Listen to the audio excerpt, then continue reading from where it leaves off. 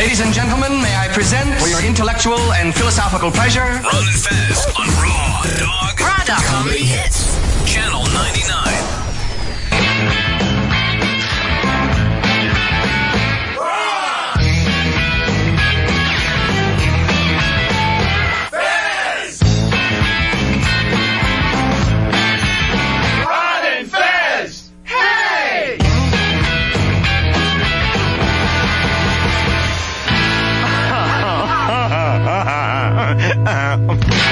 Okay, let's get down to it, boppers.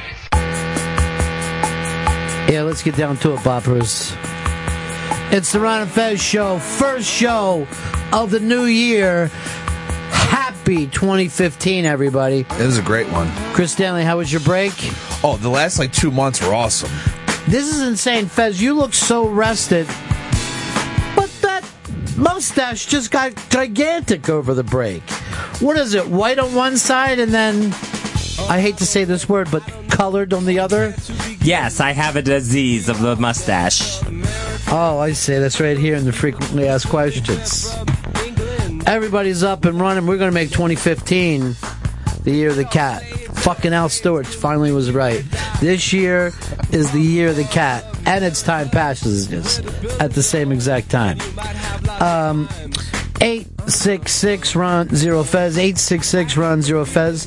I am thinking about throwing my television away because I don't want to hear about Deflategate. Ballghazi. I don't give a shit if Belichick and Brady both fuck the football. It means nothing to me. They're ruining the Super Bowl for me. You're not going to check out the press conference today at 4 p.m. with Tom? Yeah, I will. But, because I know he did it. But the point is, this whole thing of acting like in football that you're supposed to call yourself for cheating is insane to me. They fucking hold every play. Everyone thinks the NFL and the game of football is supposed to be this honorable, great When thing. did that happen? Don't know. Until it's called, it's not cheating. A fucking lineman will tackle a defensive end who gets around him, and if it's not called, he doesn't go over and tap the ref on the forehead. Excuse me. You were looking the other way, but I committed an infraction. Poked him in the eye, too. One thing that you can get from this, apparently sports writers hate football. Of course they do. They despise it. They despise the NFL. They despise the players. They despise the whole thing. They hate everything about it. They hate Marshawn Lynch for not talking. They hate Tom Brady and fucking Belichick for not giving good press conferences. It doesn't matter what happens, they fucking hate it. And it's just crazy. It's like witch hunts for the fucking sake of a witch hunt. What? Look, get in a better business. Follow comedy. You'll get some great press conferences. Oh, hell yeah. It's like all sorts of crazy shit. There's a Jim Norton press conference coming up today at 4 o'clock. Should be hysterical. There's nothing wrong with that. Maybe that's what we should do. Just fill the leagues with public speakers and comedians. Neil deGrasse Tyson can be the fucking quarterback for the Cardinals and not do any worse. But, during the press conference after the game, they lose big, but then he talks about the universe and how it's expanding and contracting and what we think is in black holes. Maybe then you'll be fucking happy. It's a great 2.5-hour press conference. I don't give a shit if someone deflated a football a little bit. And look, if they're better that way, then deflate all the footballs. If that's what it fucking takes to throw like Brady, go to Philadelphia right now and deflate fucking footballs before that Mexican can't goes out there and fucking ruins another season for me. I heard a rumor that they're trying to attempt to trade up for the... You got it. I'm in. Whatever it is. I don't care what the trade is. Do it. Trade away the future. For that Oregon quarterback. Yeah, we need him. Whoever he is. Lobby McLoberson would be perfect with us. I think Chip Kelly could really mold him into what he needs. Well, Chip knew him in high school or whatever the fuck it was. I don't know. It's creepy that older dudes just knowing. I mean, it's part of the job, but it's still weird to be hanging out with teenage kids, scouting teenagers. It's creepy to me. It's lower than teenagers, dude. Nike starts following guys now that they think are going to be good in like Pee Wee basketball. They start following. They're tracking 8 and 9 year olds because they want to be on their shit by the time they're 15. It used to be get on them when they're 15, so when they're 18, you know what's happening. And now they're like, well, how are we going to know who's good when they're 15? We gotta fucking have that, dude. They're going to start doing sonograms to figure out whether there's babies in there bouncing around. That kid's got some great hands. Let's just sign the goddamn stomach. They don't like football. They don't. What are you trying to tell me? Andrew Luck would have won the fucking game if the ball was a little deflated? Then do it for him. Andrew Luck had no chance in hell. They could have given him 5 downs. He could have had 5 downs. He's going to be the highest paid player in the league next year, and they're calling him the quarterback of the future. I don't know, other than Andrew Luck, do you got a quarterback of the future? Luck, Russell Wilson. I don't know about that whole weird thing. As soon as they catch up with that offense. This is a question. I don't know if it's ever come up before. And Fez, you're a historian. This should be right in your fucking wheelhouse. Which franchise has the number 1 quarterbacks of all time? I mean, has anybody beat the Colts? Because you got Luck now. You had Peyton before him, and then go back a while, and you had Johnny Unitas, who was the quarterback of his time. I'll say the Packers with Bart Starr, Favre, and Aaron Rodgers. See, Bart Starr, he never would have played today. Johnny Unitas would have played today. But yeah, there's 4 rings there. Pittsburgh had Bradshaw, which I don't know how he would look today either. And of course, Big Ben. But I don't think they got a third there unless you're going for Jefferson Street. And those are defensive teams winning Super Bowls. Yeah, but Big Ben's a fucking good quarterback. I'd like to have him with me. I really would. He gets a lot of fucking heat there, but he's pretty fucking clutch. He's impossible to fucking sack. So Great. We've got the Packers and the Colts as having 3. But even Luck can't be fucking counted. You're certainly not going to put Luck up against Aaron Rodgers yet. No, hell no. You can't throw the Cowboys in because Romo hasn't won shit. Well, let's see with the Cowboys. You've basically got Troy. In the 60s and 70s, they had Staubach, and now Romo. So anybody else that they've ever had? Oh, they had Dandy Don Meredith before that, which wasn't a big quarterback, but he gave great press conferences. And that counts this fucking day. But that's at least 4 names. Yeah. I think that has to be it. There's no other fucking franchise. The Eagles had Norm Snead. Okay. Ron Jaworski. What about the Redskins? You're going back Sonny Jurgensen. Theismann.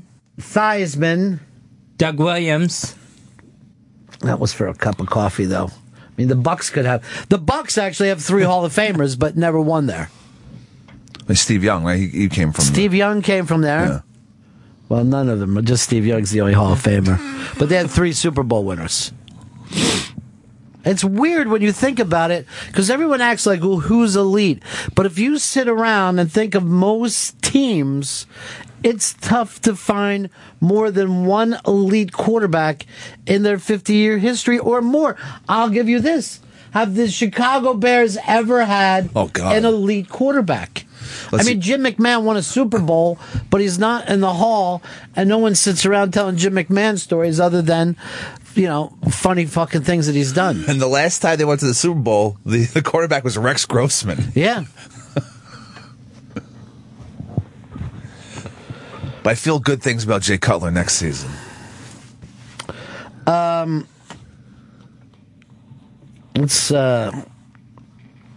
Let's look into this deeply. Chris, I don't think we set this up today. There we go. Garth, how you doing, buddy? Hey, guys, what's going on? Yeah. Yeah, I was saying the 49ers, Steve Young, Joe Montana, Y.A. Tittle. It was the end of his career, but that's 3 Hall of Famers. Well, I wouldn't. Y.A. Tittle is going to be a Giants fucking, guy. You can't take that away. They had John Brody, though, who was pretty solid in the 70s. What about the Raiders? They had Darryl LaMonica, Ken Stabler, Plunkett, and Rich Gannon. Yeah, Rich Gannon took him to a Super Bowl. Plunkett had some good years in there, too. Yeah, Plunkett won 2 Super Bowls, but I don't think one of them is a Hall of Famer. Maybe LaMonica, but I know the other ones aren't. I couldn't believe Kenny Stabler wasn't in the Hall of Fame, but he's not. 866 Ron Zero Fez. 866 Ron Zero Fez. I'm gonna have to jump in on my own here. Hi, you're on the Ron and Fez show. Hey, Ron. Yeah. Hey, what about Troy Aikman on Dallas? Well, we were bringing up Dallas. We said Troy Aikman, and he's a Hall of Famer. And then we went back through Staubach and Meredith. But, you guys aren't counting Romo today. I mean, he's a solid guy. Yeah, but he ain't no good, though. Yeah, you're right. Okay. Thanks, Ron. This guy won a Super Bowl. We're talking Hall of I Fame. don't think so. Because I'm going to fucking put Dan Marino in there. Shit. Dan Marino is one of the greatest quarterbacks of all time. You can't get around that. We're not talking about just who won Super Bowls. We're saying what franchise has had the real elite quarterbacks. And in my opinion, Dan Marino, even though that they've won Super Bowls without him, has got to be the number one first team all time for that. Yeah, he gave him the fucking chance every single year. I mean, So, I mean, Tony Romo, on that, yes, he's been there fucking guy. He's been there 10 years. It's hard to judge anybody that's playing now besides Peyton, Brady, and Aaron Rodgers. I think we all agree those 3 guys are first induction. The other guys, you still got to see them. It's weird that Drew Brees isn't in that conversation anymore with that team kind of falling apart, I guess, after that Super Bowl win. And it'll be tough to. I think Drew Brees is going to the Hall of Fame now. I do. Because that was their only one. That was their only Super Bowl, right? So, believe me when I say this as an Eagles fan, that's a lot. To have only one, precious. What about the Houston Oilers, now Tennessee Titans with Warren? I don't fucking play that. I would only go by the Oilers. Everything just resets? Yeah, of course it resets. Because that's really, you change your name, and there's nothing you do about it. Now, with the Colts, I'm going to give them the benefit of the doubt, because they kept the Colts name. But to me, if you change the name, it's like you changed the franchise. That's a whole new thing. That's a brand new team to me. But Warren Moon, Dan Pastorini, they were on to something there for a while. Let's go over to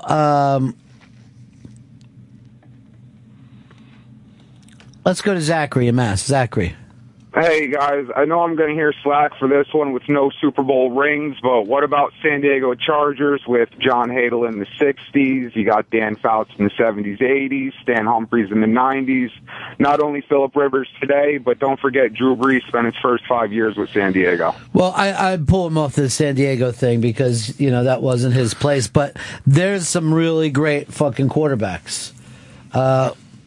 Just decades of losing in the playoffs, but just racking up crazy yards. I mean, that was a team that believed in crazy passing when everybody was handing the ball off. Yeah, I mean, Jesus, yeah, that's a good call. Some long runs. I didn't realize Brees was there for 4 years or 5. Well, you don't follow the sport. You're mostly drunk. Hey, today we got to give Blowhard a call. It's his birthday, and he's still in the hospital. I called him before Thanksgiving. And he was in the hospital. He was laid up for a long time. Yeah, he's got what they call flathead foot. Oh, no. Well, he had flathead foot years ago. That thing is never properly healed. I'm feeling good, though. You're basing it on nothing. Faith. Have you called them? No. Then you don't. Your faith means nothing. I thought that you were an atheist. Agnostic. So you have faith in your agnostic God. You have faith in the God that you're not even sure if he's alive. Exactly. But there's a chance that there's some supreme being. You could be the next Rainn Wilson. Oh, no. Why do you say, oh, no? Why is that a bad thing? Will, in Jersey, you're on the Ron and Fez show. Well, welcome back, cousins. I was up there for the Unmasked yesterday with Rain. I brought my brother up there, and I'll tell you what, I'm very excited to see Backstrom tonight at 9 p.m. on ABC. Is that what it's on, ABC? It's on Fox. On Fox. Yeah, Fox. I don't know. I think it's a long shot show. I really do, because he plays a really unlikable person. But isn't that what Rain always plays? Yeah. Yeah, he's always kind of like a weird off. Yeah. Strange, odd. When there was, before the Unmasked yesterday, there was this mad thing about getting him a protein bar. When you know other people care whether you have a protein bar or not, people are getting paid for nothing. So everyone's dashing around. There's no protein bar. He's going to have one after. I'm like, why do these motherfuckers, West Coast guys, always worry about their shakes and their protein bars and all this shit? We went about 45 minutes or so into that, and I just saw him. And then he just goes, look, I'm rambling. And I'm like, it was almost like that Snickers commercial where you turn into someone else. I go, I don't know how long I can keep this propped up. Here's Harold. Harold, you're on the Ron and Fez show. Hello, how are you? What's up? Listen, okay, look, I'm from Baltimore. I listen to you all every day. I seem to be traveling, and I listen to you every day. You're brilliant. I just want to tell you that, first of all. But I'm calling to say the NFL, they're losing all their thought to be integrity from before, and what they really need to do now is make a bold move, which would be to get the Patriots out of the Super Bowl altogether and have the Colts and the Ravens, of course, I'm going to say my Ravens, at this point, have another playoff game on Monday to go to the Super Bowl. You know what? I think that you're onto something. To show their integrity, right? They ought to fucking pull the franchise out of Baltimore for covering up a man beating up his wife in an elevator. Stop shitting on the game because of your own team. It's so fucking crazy. This thing is, and I'm not a Patriots fan or a Belichick fan. I just rather focus on the Super Bowl. It's fucking derailed, man. It is. There was a report the other day that the performance enhancing drugs are all over that fucking league. Yeah. The only thing they're really testing for is marijuana and Adderall. This whole thing is supposed to stay together. Yeah, it stays together. Yeah. And I just have this big thing. Yeah, you push down and then you inhale or whatever. You don't think this is incredibly awkward? How big it is? Well, that just came in, so this is the tryout period. But I thought it was a little big. How's it pull though? Oh, it's fine, but too big. It's odd shaped. I mean, it looks like it's from a science fiction movie. I'm smoking a carburetor here. And by the way, in the future Science Fest, there's going to be carburetors. Well, that's good to know. Your fucking hair looks just wind tossed today. Thank you. Is that good? Bum bum bum bum bum bum bum bum bum bum bum bum. You know what I'm saying? That guy doesn't care about the integrity of the game. He wants the fucking Ravens to go in and beat up the Colts and then go and play the Super Bowl and win. If they do anything to fuck with the Super Bowl, they put an asterisk next to fucking Seattle if they win. They can't pull the quarterback of New England. They can't pull the fucking coach. If you want to fuck with them next year and find them money and take their draft picks, go ahead and do that shit. But leave the Super Bowl alone so that the Seahawks can go in there and legitimately repeat. The NFL has to know they can't fuck with. Like at first they said, "Oh well, the Brady and Belichick are going to get suspended." I was like, "No, that's not going to happen, obviously." But now it's like, I guess it's picking up steam. You know what this reminds me of? What's that? Anthony, where it becomes the story about the story and nothing else. Yeah. And the reporters are just crazy and fixed in, and who's going to break the next thing and blah blah blah, and then they wait until they fucking lash their teeth into somebody and bite hard, and then it's over, and they forget it even happened. And they're going, you know what, Belichick and Brady have really done a lot for the game. You know what I mean? After they fucking ruin them. It's basically the same exact frenzy that fucked with Ant. Has NFL eaten more shit than it has in this season with fucking... I can't remember as many years as any other year. What did they get that for was another? This bad. It went from concussions to wife beating to the kid beating to this fucking stupid. This is the dumbest thing all year to bring up. It comes at the very end. It's ridiculous. In one sense, yeah, I think the NFL will just fucking fine them and whatever. Bullshit, right? Leave the game alone. But in another sense, it's like, are they freaked out? Fine them $1 million. Then no one gives a fuck. You feel like they're and good. It's done. Or you want to take their 5th draft pick? Go ahead. Belichick doesn't even need fucking draft picks. He picked their fucking starting running back. He picked up off the fucking street. Fucking LeGarrette Blount off the Steelers when they dropped him. Yeah, I never even understood why they dropped him. Because, he got caught smoking weed with Le'Veon Bell in the offseason, and then he walked off the field as the game was out of hand. Well, I would do that, too. I like to walk him. He was already dressed. How many times would Fez have been busted for walking out of the studio?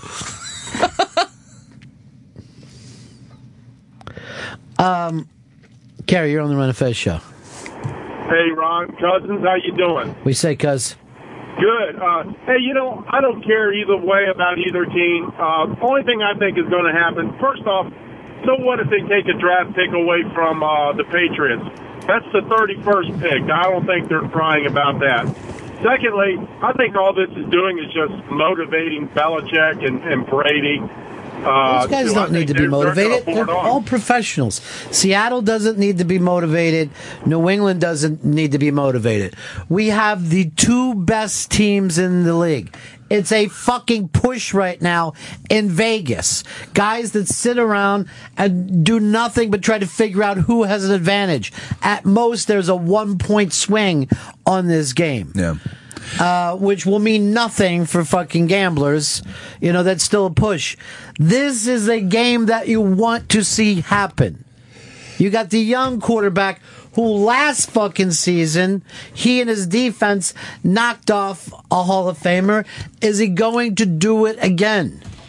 That's the fucking story. That's the exciting story. There's a bunch of like legitimate stories going on in this game between these 2 teams, and it's great. But here's the legitimate story. The 2 best teams in football are playing each other. You don't need to know if someone's mom has cancer or if somebody fucking was dyslexic when they were a little kid. And who gives a shit? Play the game. Enjoy the game. The Seattle as a team has come out and said, "Who cares? Like, we don't give a shit. Inflated balls. Who gives a fuck? We just want to fucking beat the Patriots. That's all they care about." Now, you found out that Fez's quarterback, the year that the Bucks won it all, he said he spent like $7,500 to scuff. I don't even know who you would give it to scuff the footballs. You know what I say? Oh, let's put an asterisk next to them? No, I don't give a shit. Play the game. Online sports books are taking odds on if Belichick gets suspended. It's 5-1 right now.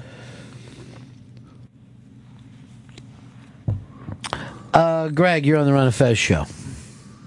What do you say? Well, it sounded better than ever. I just think this is all to do about nothing, and it's all exaggerated because of the slow news cycle. There's really nothing going on out there. The Super Bowl is going on. Chris just sat around and said, for weeks you can show slow motion of touchdowns and tackles. That's what I want to see. I want to see slow motion. I want to find out that. I don't want to sit around and talk about this shit. Russell Wilson is not going to have 2 bad games in a row. Then you've got Brady against that Seattle defense. You got 2 great running backs in this. You got 2 great coaching minds coming from different directions.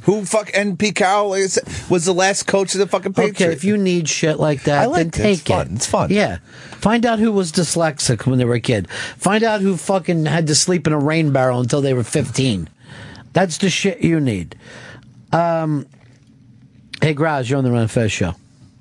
Yeah, Ronnie, it's basically like in real life, like say if you get caught for like jaywalking or like speeding 5 miles over the limit, it's like people are calling like, all right, 20 years in jail now. It's like ridiculous. It's a minor infraction. Yeah, they might get fined or even worse, lose a draft pick. But anyone who's saying like, oh, it's over, they should be suspended or fired, it's stupid.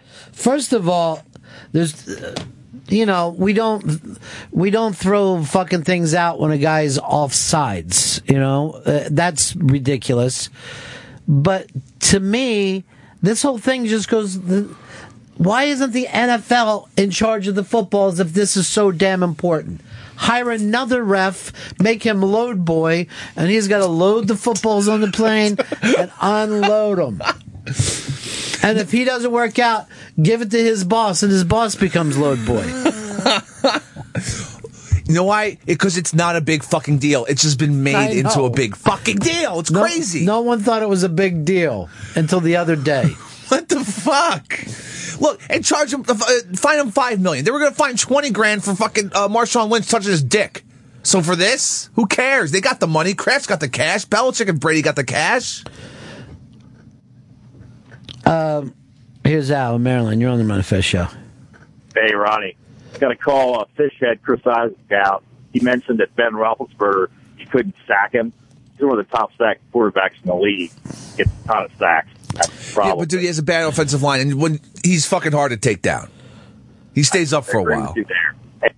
What happens is Chris hears a cliche, like light him up, and then he fucking repeats it forever. And now he wants to bring up the fact that one coach coached at the other place and make that the fucking lead story.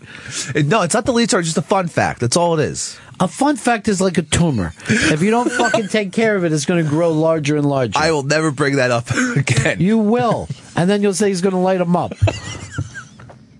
Someone wrote to me the other day. They said, this is how fucking predictable Chris Stanley is. Okay. Anytime somebody, escapes death, Chris says he should play the lottery now. Every single time. I'll note that I go to that well too many times. The other day, I had a meeting with 3 of the vice presidents in this company. And they asked me about the Chris character on the air. Oh. How much of it's real, how much of it isn't. What'd you say? I acted like I was having a coughing fit. I said, I'll be right back, and I ran to the elevators and got out of here. Good, I think. Good. Just keep it a mystery, right? Yeah. Everyone? Then I just wrote back to all of them, sorry about that, let's never have a meeting in that room again.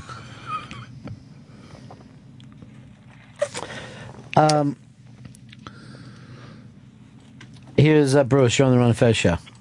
Ronnie, how come nobody brings up the receivers got the gloves with the rubber tacky stuff on the bottom? Ben Roethlisberger's been wearing a glove so he can, quote, grip the ball better in cold weather for 6 years. Nobody gave a shit about that. He let 1.5 pounds of air out of the ball. It's a fucking huge deal. It's just baby talk. It's a wonder they can walk. Andre, you're on the Ron and Fez show. Oh, what's going on, my cousins? Let's say, cousin. Hey, I'm from Baltimore as well, and I watched that game myself. The Patriots didn't need to cheat to win that game. That didn't have anything to do with it. But the fact is that everybody cheats in the league. Everybody does. They're just the worst at getting caught on it. It's not that big a deal. Fine them if that's the deal. Fine the $1 billion company $2 million. How's that? Can it all be forgotten? Because by the way, it costs more to have a 30-second commercial in that game. But don't act like you're going to fuck up the Super Bowl. We're not taking away the quarterback on either team.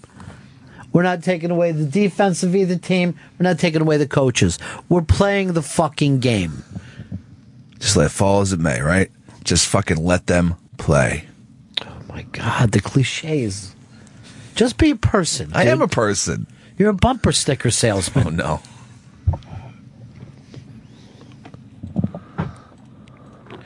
God, I can't stand it anymore. Jason, you're on the Ron Fez show. Hey, Ron. The sports announcer, the sports reporters only remind me of the nerds who couldn't play sports in high school. The little tattletales, they got to go running and screaming and make things up about the jocks who get away with everything. Nerds. Some people just hate the thing that they're covering, that's all. They hate it. They despise it. They just live to shit on things. It's really bad. I don't give a shit. We just shouldn't pay attention. There's too many sports programs out there now. I'd like to see some of them just become straight guy talk. But we live in this fucking world now where we're all ready to judge people in some kind of court of public opinion on a constant basis. It's exhausting. The internet has made things exhausting. Well, the amount of gossip and fucking websites that just hammer people all day long. Well, but they're hammering people for tweeting something. It's just nuts. Where's that click coming from? You hear that click? I heard it. You clicked. I don't think I'm clicking. I heard it from over there like that. Yeah, it was coming from your area. How did you hear it over all the typing? Oh, fuck. I he's haven't right. typed shit. You know what, dude? Let me just say something about Fez Watley. You fucking cleaned house yesterday. You whipped Chris Stanley's ass, and then those two fucking jabronis that came in over the top rope, and you chucked them back out. They looked like it was fucking 1967, and they were the Joker's henchmen. Pow! Slam! They were both out.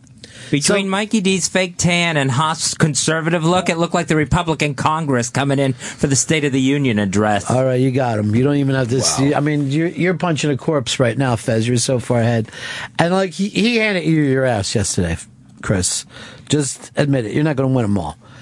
But somebody fucking wrote to me, because you said, because Chris fucked you up, you couldn't do your proper warm-up.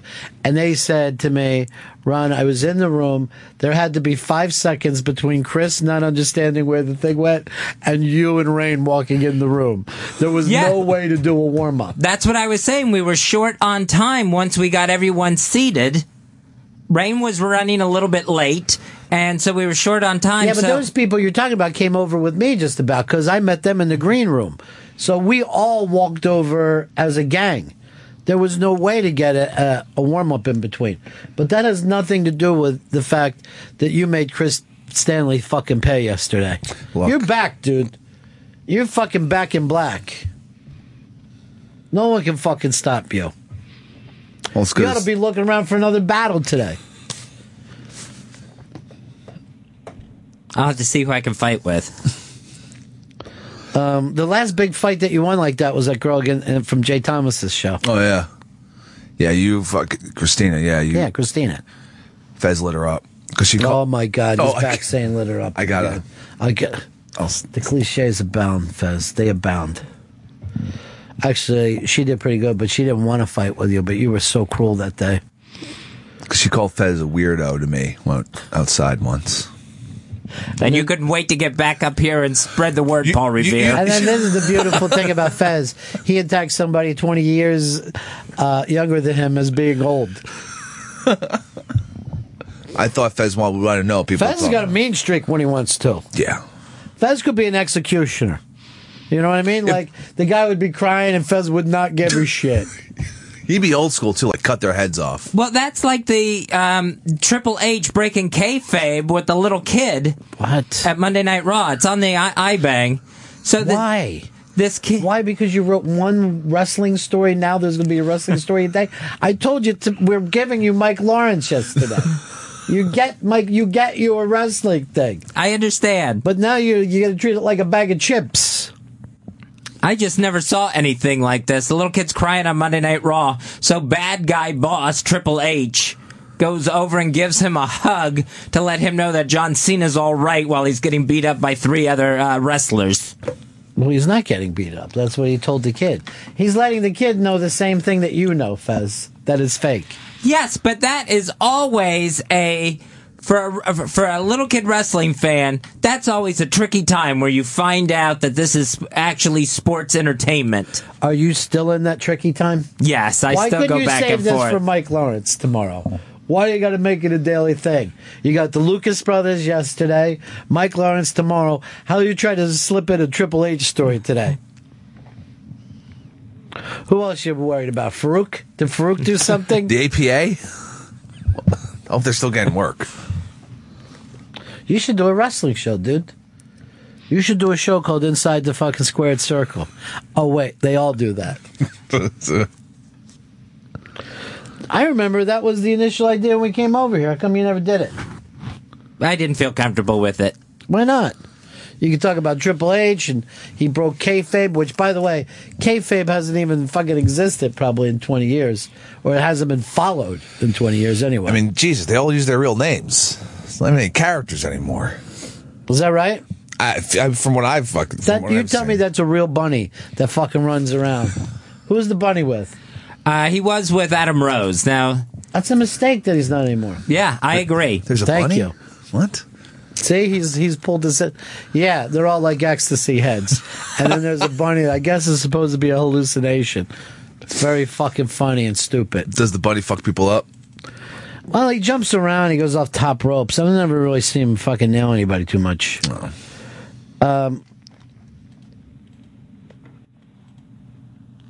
Let's get a hold of Blowhard. I want to say happy birthday to him.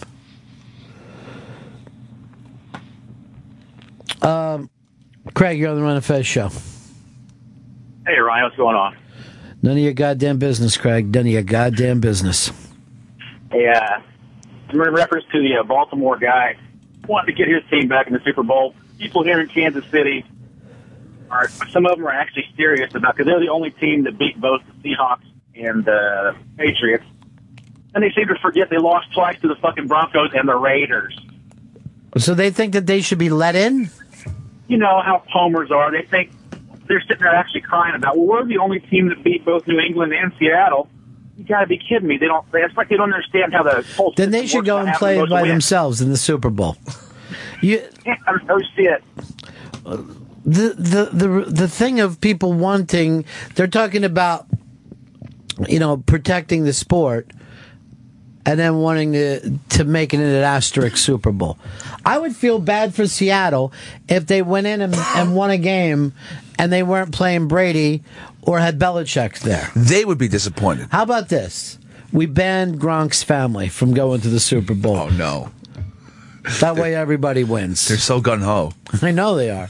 With that shitty fucking van they all ride around and they're so proud of. What are like the party bus? What a crazy family. They're fucking nuts. Oh, yeah, it's great, though, when somebody in the family hits. Like in a crazy family that hits. Which is just giant kids just fucking partying constantly. And their dad was on TV, so he's like, they're all partying and doing their crazy dances and shit. And their dad's like, I teach my kids to enjoy every day, love every day. You teach them to party every day. Yeah. Any dad could do that. Look, kids, pound a 12-pack every day. Get your buzz on. Well, it's the birthday boy, the Brooklyn Blowhard. How you doing, pal? Oh, my God, it seems like forever. How you guys doing? Forever, Man. dude. I know, it's ridiculous, isn't it? Time just flies when you're not having fun. How long you been in there? A few months. Just doing the rehab thing. It's Is it working? Well, I guess it is. I'm really, I'm hoping to get out of here in a few weeks. That's just it. The good news is I didn't have any major issues, major health problems that were avoided, and now I go to rehab every day, and they work you out in the gym, and it's just it's something I'm not used to. It's like it's your job now. Your job is taking care of your foot. That's the most important thing. Yeah, that's the most important thing. And it's a nice place, and there's some really interesting characters walking around. And one of the people was wearing an Opie and Anthony shirt in the gym. And I started talking to him, and I mentioned the Ron and Fez show, and I asked him about the Blowhard, and he says, I hate that fucking guy. And I didn't say anything.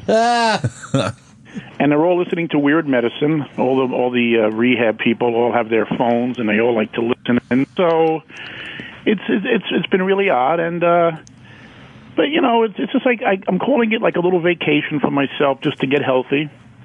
And they got me lifting Volkswagens and, doing the weights and the weight training and the endurance. And my foot's healed. I mean, when I first got here, it was questionable. And this is something for all diabetics to know. When you have a little blister infection, it could really get bad. And that's what happened to me. And dude, it just happened to our friend Flathead. It was awful. The infection, there was no fever. There was nothing to indicate that I had a problem. And then one day, I felt a little twinge, and I said to the nurse, I said, "What's wrong on my foot?" And she goes, "Oh, my God, it's discolored. You better get to the emergency room." And, I could have been a one-legged tap dancer the way it was going, but through a lot of IV meds and, I had a skin graft operation, an artificial skin graft, which was pretty bizarre. They used collagen and human cells and all kinds of shit, and it was a miraculous recovery. The doctor still comes in and says, "Holy shit, you got a second chance, kid. You dodged a bullet." So I'm blessed that, things went well, and probably going home maybe in a few weeks, hopefully. I was hoping to get home for the Super Bowl, but we'll see. I've been, just sitting here watching all the games and just trying to focus on the big picture, which is getting healthy, and then eventually come in and see you guys. Jesus Christ. It's been a long time, buddy. Yeah, and I don't know anybody. I mean, I'm so out of touch with what's been happening on the show. God, really it's been so leave good. and go to the to the other channel, the gay channel. I mean, I've been hearing all these things from people. I don't know what to believe. Yeah, Fez is at the gay channel now. Chris Stanley's at the herb channel. Yeah. But still has to come back every day at 3 and load. Yeah, I'm also a load boy, but I'm on channel 420. And I hear you're making a lot of good football picks. Is that a real channel? If it's not, it should be. Because they go out there. They go out to Denver for herb fucking parties. Yeah. There's they have multiple, it's basically a market of weed. Yeah. And they just broadcast. And High Times does a show here, too, I think. Yeah, they're associated with Sirius. Well, it was a rough time during the holidays, but the bottom line is my gift was that I was able to, save the foot and everything. And you have to look at the big picture. When you get older, you just have to watch the diabetes. I tell all my friends they're eating pounds of sugar and, all this shit. And it's like, you're diabetic. You just can't assume that, you can shoot insulin and make it all go away. And that was a problem. That myself included, people who are diabetic think, well, gee, if I could eat something decadent and then take some insulin, it'll make it go away. But it doesn't work that way. And it's been an experience, and it's like a bottom, I guess they call it in the program, Ron. Yeah. You kind of hit a bottom. You bottomed out. Now you're salad guy. Yeah, and I keep in touch with some of the regulars. GVAC's always calling me. And, he's the best. Annoying me, and yeah, he's great. And Jersey Rich came by with a Sports Illustrated, which was pretty funny. Ah, that's sweet. Good man. Of course, at any point he comes by and brings me these giant hero sandwiches, but I'm like, Eddie, what are you doing? Eddie, stop it, please. Eddie, what are you going to do? These Why don't you just fucking cut giant... my foot? Yeah, he brings put up it in the tropics. Monster sandwiches like bigger than his forearm, but he's a good guy. And he's the best. I just and it's funny because I'm not home and I got my sister helping me pay the bills. She just writes my checks. And, oh, nice. And I keep on getting calls from Sirius. Your account is in arrears. And I'm like, I just wrote you a fucking check. I mean, and I can't even listen to the damn thing. See, I have a Sirius. I don't have it online. I have it on my stereo at home. I run it through. Mm-hmm. So now I got to think of some way to get it online. Or I'll put Load Boy on it for you. He'll take care of everything. I'll take care of all your loads. Yeah. Online and off. And what's up with the football picks with Chris Stanley? I hear he's really kicking ass. Well, he was, and then he hit a fucking wall. Well, this wall that I'll never get over. What do you guys think about the Deflategate nonsense that's going on? It's so frustrating. It's so stupid. Like I said, I said to friends, I think Tom Brady, they would have won that game if they were throwing watermelons at people. All right, let's not get racial. You know what I mean? I'm making a point about the watermelon, and I know, but we gotta, Look, okay, it's the medication I'm on. I can't help it. All right, buddy, I gotta go to break. But I want to say happy birthday to you, Blowhard. Yeah, I mean, you guys never forget, and it's always a pleasure, and I miss you guys, and I can't wait to come back and hear you. And all right, pal. Definitely come up and see you and take you guys out for dinner. And all right, that sounds nice. That sounds nice. Stories, but anyway, hello to all my friends out there, and okay, all my friend. Haters alike, especially that guy in rehab who hates my guts. All right, pal. Take care. Happy birthday, God bless, guys. Take care. Brooklyn Blowhard, big birthday to him and his foot. His foot's better. I like to hear that. Yeah, I know you do, Chris. He lit it up. I'm not saying that. He lit up diabetes. I'm not saying that anymore. Are we not supposed to say who we got coming in later on today? Or is this supposed to be a surprise? We could say. I think we're supposed to guess. Well, we're not guessing. We know who it is. But, Gurian likes the one, the big, but it's Trevor Noah, who's like, One of the coolest fucking comics and smartest and funniest people out there today. If you don't know him, you're gonna, you got a lot of cool stuff ahead of you. And if you do know him, this should be great. We will break. Right back. Other stuff we got to get to today, Fez. What's a big story? Oh, I want to talk about. There's a new Carl's Jr. commercial. Oh yeah. Shelby made a bold statement to us this morning. And Shelby, what was that statement? That the girl in this Carl's Jr. ad is unseating Kate Upton forever. She is old news. The girl is, or Kate Upton? Kate Upton. She's yesterday's news. Get out of town. I heard him say that. Chris, you got immediately angry about it. I'm angry right now hearing it again. All right. Up on the iBang, it's Carl's Jr.'s Does It Again. Charlotte McKinney is her name. Go over and check it out on the iBang. She's very, very curvy, and we'll pick this up when we get back. It's the Ron and Fez Show. Ron and Fez on Raw Dog Comedy Hits, Channel 99.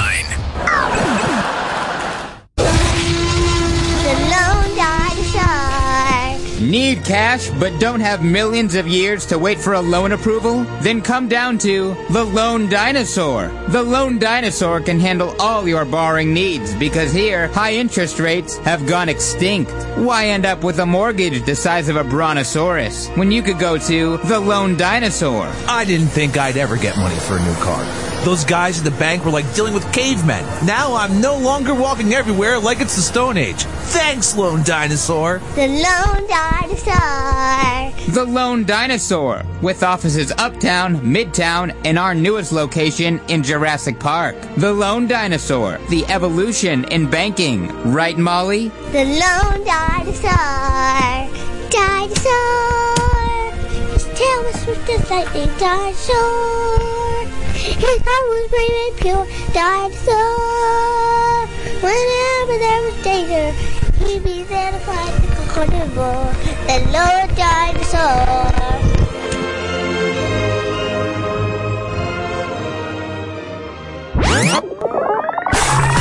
Ron and Fez on Raw Dog. Raw Dog Comedy Hits, Channel 99.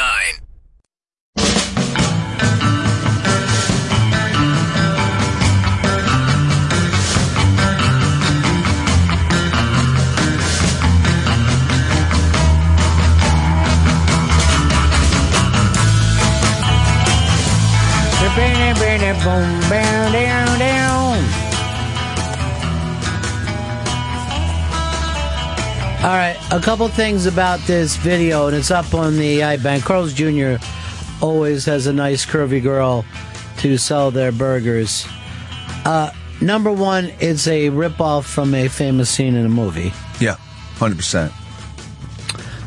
Number two, she's stunningly beautiful. And number three, that burger is way too big for a woman to bite into. You don't need to make it to be that tough to eat. You gotta be a snake to eat that thing. Just unhinge the jaw.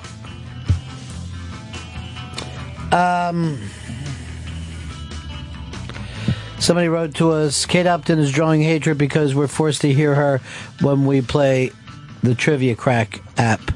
She's out. Fuck her.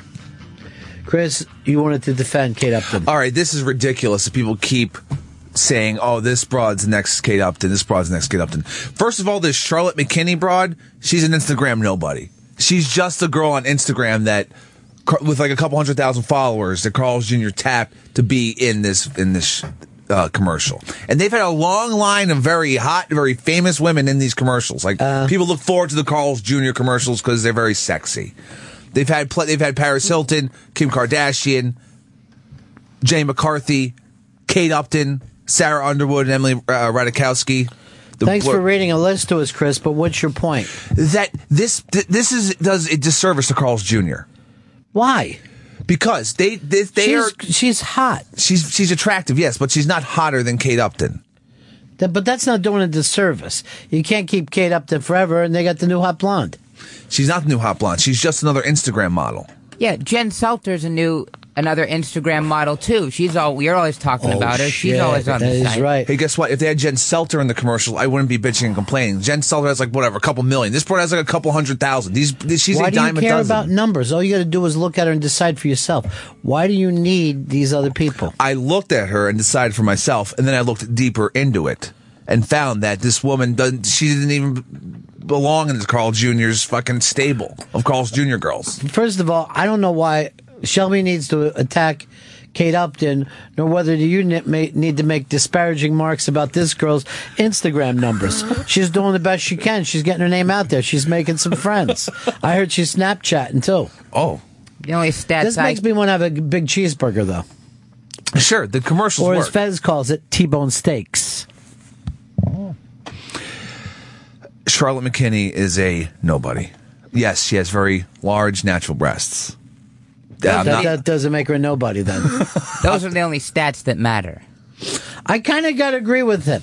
None of the people that you mentioned am I impressed with their careers. Stop looking at stuff that you're picking out of your ears. I just scratched my ear. I wasn't picking. But then you went down and you was looking under your nail to see what it was. You're freaking me today. Okay, I'll stop. I think that you're making up that you hate this girl, and I think Shelby is making up that he hates Kate Upton. I think you're both looking for a little mic time. I legitimately don't like this girl, and I feel like Kate Upton just gets attacked too much. People just love to just bash her. Well, first of all, I will always stick up for Kate Upton, particularly over Shelby. That's a nonsense story. That's a fucking kid who can't load being asked to, jump in and give an opinion. But your thing of attacking this girl is almost just as bad, Chris. She's done nothing. You should be happy for her. She got spotted by the Carl's Jr. people. Maybe this is beginning for her. Maybe they'll bring back Chips and she'll get the fucking Randy part. What was that girl's name, Fez? Randy Oaks. She'll be the Randy Oaks of this whole fucking get together. Look, I don't see how you even tell the difference. You could put out pictures of Kate McKinnon or whoever this woman is, and Kate Upton, and I wouldn't be able to tell them apart. Fez, we could put up pictures of those two girls and 3 cocks, and none of it would turn you on. So what's the difference there? Look, there's nothing wrong with Charlotte McKinney. She's an attractive young lady. Oh, well, you're finally coming around to that. No, I've always. How could you not think that? But when the haters come out and start bashing Kate Upton, saying, Only it's one over. hater. No one else bashed. Other people online are saying that fucking. Well, who online? Why are you paying attention to the people online? Who are they? Commenters? They're commenters, yeah, and some writers. It's outrageous. What writers? I'll look it up. I'll find it for you right now. Good. Since you're always typing over there, you might as well go. Look, that big fucking cheeseburger is making me hungry. I like how they're advertising that this is their only burger that's safe to eat. It's the one without steroids. Everything else, oh my gosh, you might as well eat a hand grenade. Most people don't worry too much about the steroids when they're going to Carl's Jr. Diana Falzone from Fox News saying, this is the new Kate Upton. Look out, Kate Upton. That's ridiculous, Diane. Okay, that's Diane. And Diana. And I think she's just being lazy because Kate Upton used to do it. Now she is. Well, then Kate Upton's the new Kim Kardashian. It all doesn't make sense. She's the new Diana Falcone. Well, Kate Upton's very big. She's doing a great job in that commercial where she's, come on, everyone, attack. Let's fight wars and apps. Hey. You're like, put her in a silent film and roll her down the hill. Everybody be excited. Yeah, no need for her to be talking to these guys as they fight dragons. I got an idea for you. Kate Upton in a fucking bouncy house. There's my commercial. Bouncy houses are very fun. Then you just play the fucking theme to Lone Dinosaur in the background. It's the craziest fucking commercial ever.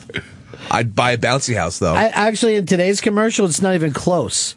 Dice is a hamster in charge of a fucking family? No. That would not even come close to being the nuttiest thing ever. Fox is doing something right now. How far would you go to get out of a bad date? Hashtag out. Actually, they do out hashtag. That annoys me. Yeah, it just doesn't make sense. I guess murder? That's as far as I can have a bad date? I would do this. Well, excuse me, I can't date you tonight. I'd go that far. That's crazy, dude. Something's come up. I want to leave. I don't like you anymore. This was a bad idea. A bunch of people sent me this Vice article asking me to forward to Fez, which is about a homosexual that's afraid of dating. But I was I read it. It was very close to Fez, and then I'm like, oh, I'll send this to Fez. He might like it. But then the dude was like half your age. I'm like, that might even make you more depressed. Well, well. Hello. Look at this stranger came back as soon as we do our first show of 2015. Is this the first live show of 2015? How you doing, Michelle? Every day I'm hoping it's the first live show of 2015. You know, you're so busy with your new show, which is Donnie Loves... Jenny. That I'm never going to be allowed to be on. Yeah, well, you're so busy. Why aren't you allowed to be on it? Because you can't look at the sun. No, sweet. they don't need a short person on that show. Well, it looks like they started shooting, like, in the summer months, right? They must have shot a bunch of it. They did. They have one more week. Are they ever showing up here and shooting in the studio? They have. Oh, I didn't know. Yes, well, I watched the show. Yeah, me too. And last night they were in the studio, so. I didn't watch last night. I didn't know. You DVR'd it. I do. I have it on my DVR. Do you watch it, Fezziwig? I haven't seen it yet. I'm so looking forward to it, though. That's You a wanna good way watch it- around it rather than Right. go in a different direction. You're gonna do the marathon I'm so of it. looking forward to it. I haven't yet, but I'd like to. I know Stanley is all over it. I love Donnie Wahlberg. I love him in Saw. He 2. He was really good in Sixth Sense. I'll tell you something else. That fucking group of his is back in a big, big way. They got a big summer tour coming up. Big. I'd love to be part of some kind of nostalgia thing. Wish that would happen for me. Yeah, you would have to have Okay. Yeah, my boy band didn't do as good as we wanted to do. I bet though you and Philly. What were you, the Philly cheesesteaks? No, we were called Steppenwolf. We had a little fucking hit called Born to Be Wild, as well as Magic Carpet Ride. And you're not doing anything with that now? No one is nostalgic about us. Wow. That seems sad. What are you going to do? What's going on in your life, though, Michelle? We haven't talked to you in a while. We don't understand what your position is here anymore. Nobody does. You've ignored every Unmasked. I did not. Even though Fez and I did a theater piece that brought the house down. And we could use you there for one fucking reason. Music cues. My guy on the music cue does not understand how important it is to theater. I one time fell asleep. I was. So did my guy. Yes, I fell asleep during Born Yesterday. I missed the cue for the lights to go black at the end of the show. Yeah, it's so important. It was. I learned, as did they on stage. What are you going to do? When's the last time you've been on stage? Improv or acting? Let's say acting first. In a legitimate play. A legitimate play? Mm-hmm. Oh, God. It was the late 90s. Who was president? Yeah. Okay. Clinton. Oh, man. Jesus Christ. The Clinton years. They were good to me. I know they were. But still, I mean, that's a long time ago. I don't know whether you saw him lately, but he's fragile. So what's this thing about Clinton and that the prince who is having sex crime? We don't like to get into it too much because they're with a billionaire, a pederast. So we're not allowed to talk about it? Well, it's only because, and I know this for a fact, this guy is a collector of comedians. And I'm not making that up. A lot of comedians that we all know have been to that house. So I never like to talk about it on the air because I don't know how deep it's going to go. Wow. Yeah. I am silenced. Yeah. But see, I tried to bring that up the other day when we had in the guy who's on the news channel. John Fugelsang. Yeah, it's a hard name for me. And he's like, oh, no one cares about that. I'm like, okay. Because when we get around to Hillary running, everyone's going to care about that story. It's going to be a big story. I can't tell that to Fugelsang. You know what I mean? Because when Fugelsang, that was the end of it. It's all done after that. That's He's how not it even ends. that fat, but yeah, I get it. Yeah. I like that you said that when he's not at all. Not at all. Not even slightly. He's just a cool drink of water. Nope, that's not it. What is it? You know, you're married, right? I am. You know that you're married now. I do. You're just not that married, as you like to put it. What goes behind closed doors stays behind closed doors. When we get behind closed doors. Chris Stanley's always cheating on his check, and he thinks it's cool. No, I don't cheat. No, I wouldn't think it's cool. Okay. All right. That and that. Let's keep it going then. As Chris said, don't break kayfabe. Never. It's the only thing we have precious to us anymore. What's that? The fabe? The fabe, yeah. Screw those smarks. Wow, I just walked into some language. That Well, that's okay. You could do a lot of theater language like we don't know. Like you could bring up the Scottish play, and we wouldn't even know what you're talking about. We don't talk about that, so. Yeah. I do, though. Do you? And I always yell, "Have a great first night!" I always say to people their first night of a play, I don't know how you remember all your lines. But speaking of another thing, did you look into what night and all that kind of stuff for me? What it is? I don't even know. Send me all the information of even what I will get you all the deets. In what, 5 minutes?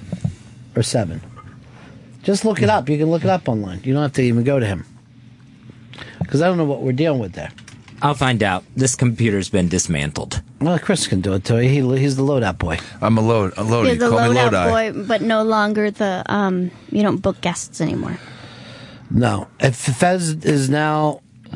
Well, Fez doesn't book the guests, but he's the liaison with the booking department. And when he was telling me the guest, it sounded like the Emmy Awards. And Chris used to just do it real fast off the thing. Fez prints out all these sheets. We go through it. And we used to take something that took a minute and a half. And now it's like you have to get up early and find out who is nominated for an Oscar. Is that what it is? Yeah, this is what it is. What's it about, though? Send it over to me, Chris. The email's right here. I'm about to hit send. I don't know. I mean, I'm looking at mine. It hasn't hit yet. I'm going to send you the about section specifically. Oh. There you go. Sent. I mean, it seems like something. You know what I mean? That looks big. Well, the cast is good. Well, this person asked, and we're not going to say it on the air yet, but point to the name of the person who asked to do the show. Right there. What? In a circle. Oh, whoa. No children of mine will stop me from that. Just the show or an unmasked? No, just to come in. Well, why does that person even have to ask? They've done it before, and they think it's great, blah, blah, blah. Mm-hmm. I don't know. It's tough to get on this show now since Fez took over booking. Tomorrow, we got Mike Lawrence lined up so Fez can talk wrestling with him. And I wanted to bring in my pal, Samwow, who I'm trying to get little Sammy's name known as Samwow. Did you give him that yesterday? Yes, I did. Did you like the name? No response. Huh. You don't want Sam Roberts in here while we're doing a wrestling. Samwell. We don't need Samwell in here. Not Samwell. Samwow. Although Samwell. That's Samuel Gamgee. Samwow. Samwow, like Shamrow. That's going to be the whole big gimmick. What time is it? 2 tomorrow for wrestling talk? 1 for wrestling talk. Jesus Christ, that's early. 2's Rainn Wilson unmasked. That's going to be great. But 1 is wrestling. Should I get Samwow? Tell him to come soak some stuff up in here around 1? He doesn't need to soak anything. What is your we can thing handle with Samwow? Because he'll just come in here and try to... Samwow will try to come in here, dominate, and who needs them? But we need somebody who knows wrestling. I know wrestling. Mike Lawrence knows wrestling. I've talked to the Lucas brothers. They know wrestling. We're covered. They know wrestling from the past. We need a current wrestling That's true. man. I can't keep hearing you bring out fucking Bruno Sammartino again. Yeah, Samwell's hip to all this new shit, okay? Look. Yeah, and his mic, he wears it around his ear that goes down to his mouth. It's really... Look, really, all you really gotta do is just twist that SamWow, and all that information just comes leaking out. It's from his hair. You got to twist his hair enough. Everyone loves a SamWow. So that would be cool. I like your haircut. Thank you for noticing, because no one on this show noticed for a full week. And I was doing stuff like this, though. It's not like, and I was standing like so. I'd have my. Not one of them brought it up. And then the weird thing is, I go down to the unmasked, and all the bosses are like, "Oh my god!" And they're like talking like this, "Oh my god, your hair!" And I'm not kidding. One of the vice presidents said to me, "Oh my god, your hair!" And then I'll just say what Don did. That's so Don. He put his hands over his mouth and just. And he was next to fucking Fez at the time, and he held it, and I go like this, Don, don't even bring it up because he hasn't noticed. And Fez then ignored what we were doing. Oh. It was just like, he did his, and that's why I need SamWow in here. I need somebody. SamWow said he would be happy to come in and talk wrestling to you. SamWow just texted An official me. invite hasn't gone out yet. Oh, I'm Who not. runs booking? I forgot. Me. I'm sorry. Never mind, Sam. And I think we're full tomorrow. Oh, by the way, that's his big deal, too, because he hates when people go around him to get to me. You forgot to even bring that up to Hosp, but Hosp asked me if he could come into the show, and I'm like, sure. And then Fez found out and was, like, furious. But what did you call it? He doesn't go through proper protocols. Okay, here's the thing. Our protocol was at that point 4 days old. It was 4 days old. And he was furious. But it was in place. That's the only way you get a protocol established. Did you type it up? Did you send it to people? No one knows the protocol. I didn't know that there was I didn't know. Fez forgets. He got the gig because Load Boy is too fucking busy loading stuff. I'm loading a lot of things. I'm All right, handling a Fez, lot of loads. do you book in either direction? Can you book us on stuff? Yeah, I could do that. All right, there's two things I want to do. Ant's podcast. I'm dying to do it. Okay. Can't seem to get a call back there. And then B, I want to get Don, who claims he would win the TV show Chopped. Holy shit. And I'm like, we should be able to do you if we promote it. And, us and O&A, and we'll run spots. You need turn to get this on. You need a hashtag started, and you get your Twitter people to. Well, all they'd have to do. How many people are on Chopped on any given night? There's three competitors. So maybe what we could do is check with some other radio companies and see if they want to put somebody up. But Don says I could win Chopped, no problem. He goes, I watched that show and I'm ready to go. He goes, I don't care what you throw at me. And I'm like, this is blowing me away. And I have to see it. I would lose my shit. I watch Chopped all the time. I watch it constantly. I know you do because you bring it up to me all the time. Yeah, it's great. I love the show. One day His he barbecue says, sauce is really good. Whose? Don's. I didn't get any barbecue sauce from him. I didn't either. How do you become everybody's favorites? Bullshit. SamWow is fucking just texting you instead of Chris. Not the proper protocol. I know, didn't know about Fez. the protocol. But we're all finding out about it. Guess what? This is the fucking new protocol, all right? And now I get it. Okay. Now he's back. SamWow's backtracking. Now he's trying to get a text through me. Well, that's not the protocol. That's not backtracking. That's front tracking. Yeah, that's it. Backtracking was if he said he couldn't do it. But I want to talk to him, Fezzy, because he knows things that you don't know. Like what? Finishing moves. I know finishing angles. moves. Mic work. Is that what it's called? Yeah, working the stick. Lube. Oh, okay. Damn it. Do they need lube? Yeah, they lube each other. I don't know wrestling. I want to do a thing on wrestlers that are born again. That'd be awesome. Wrestlers who died before their time. That's all of them.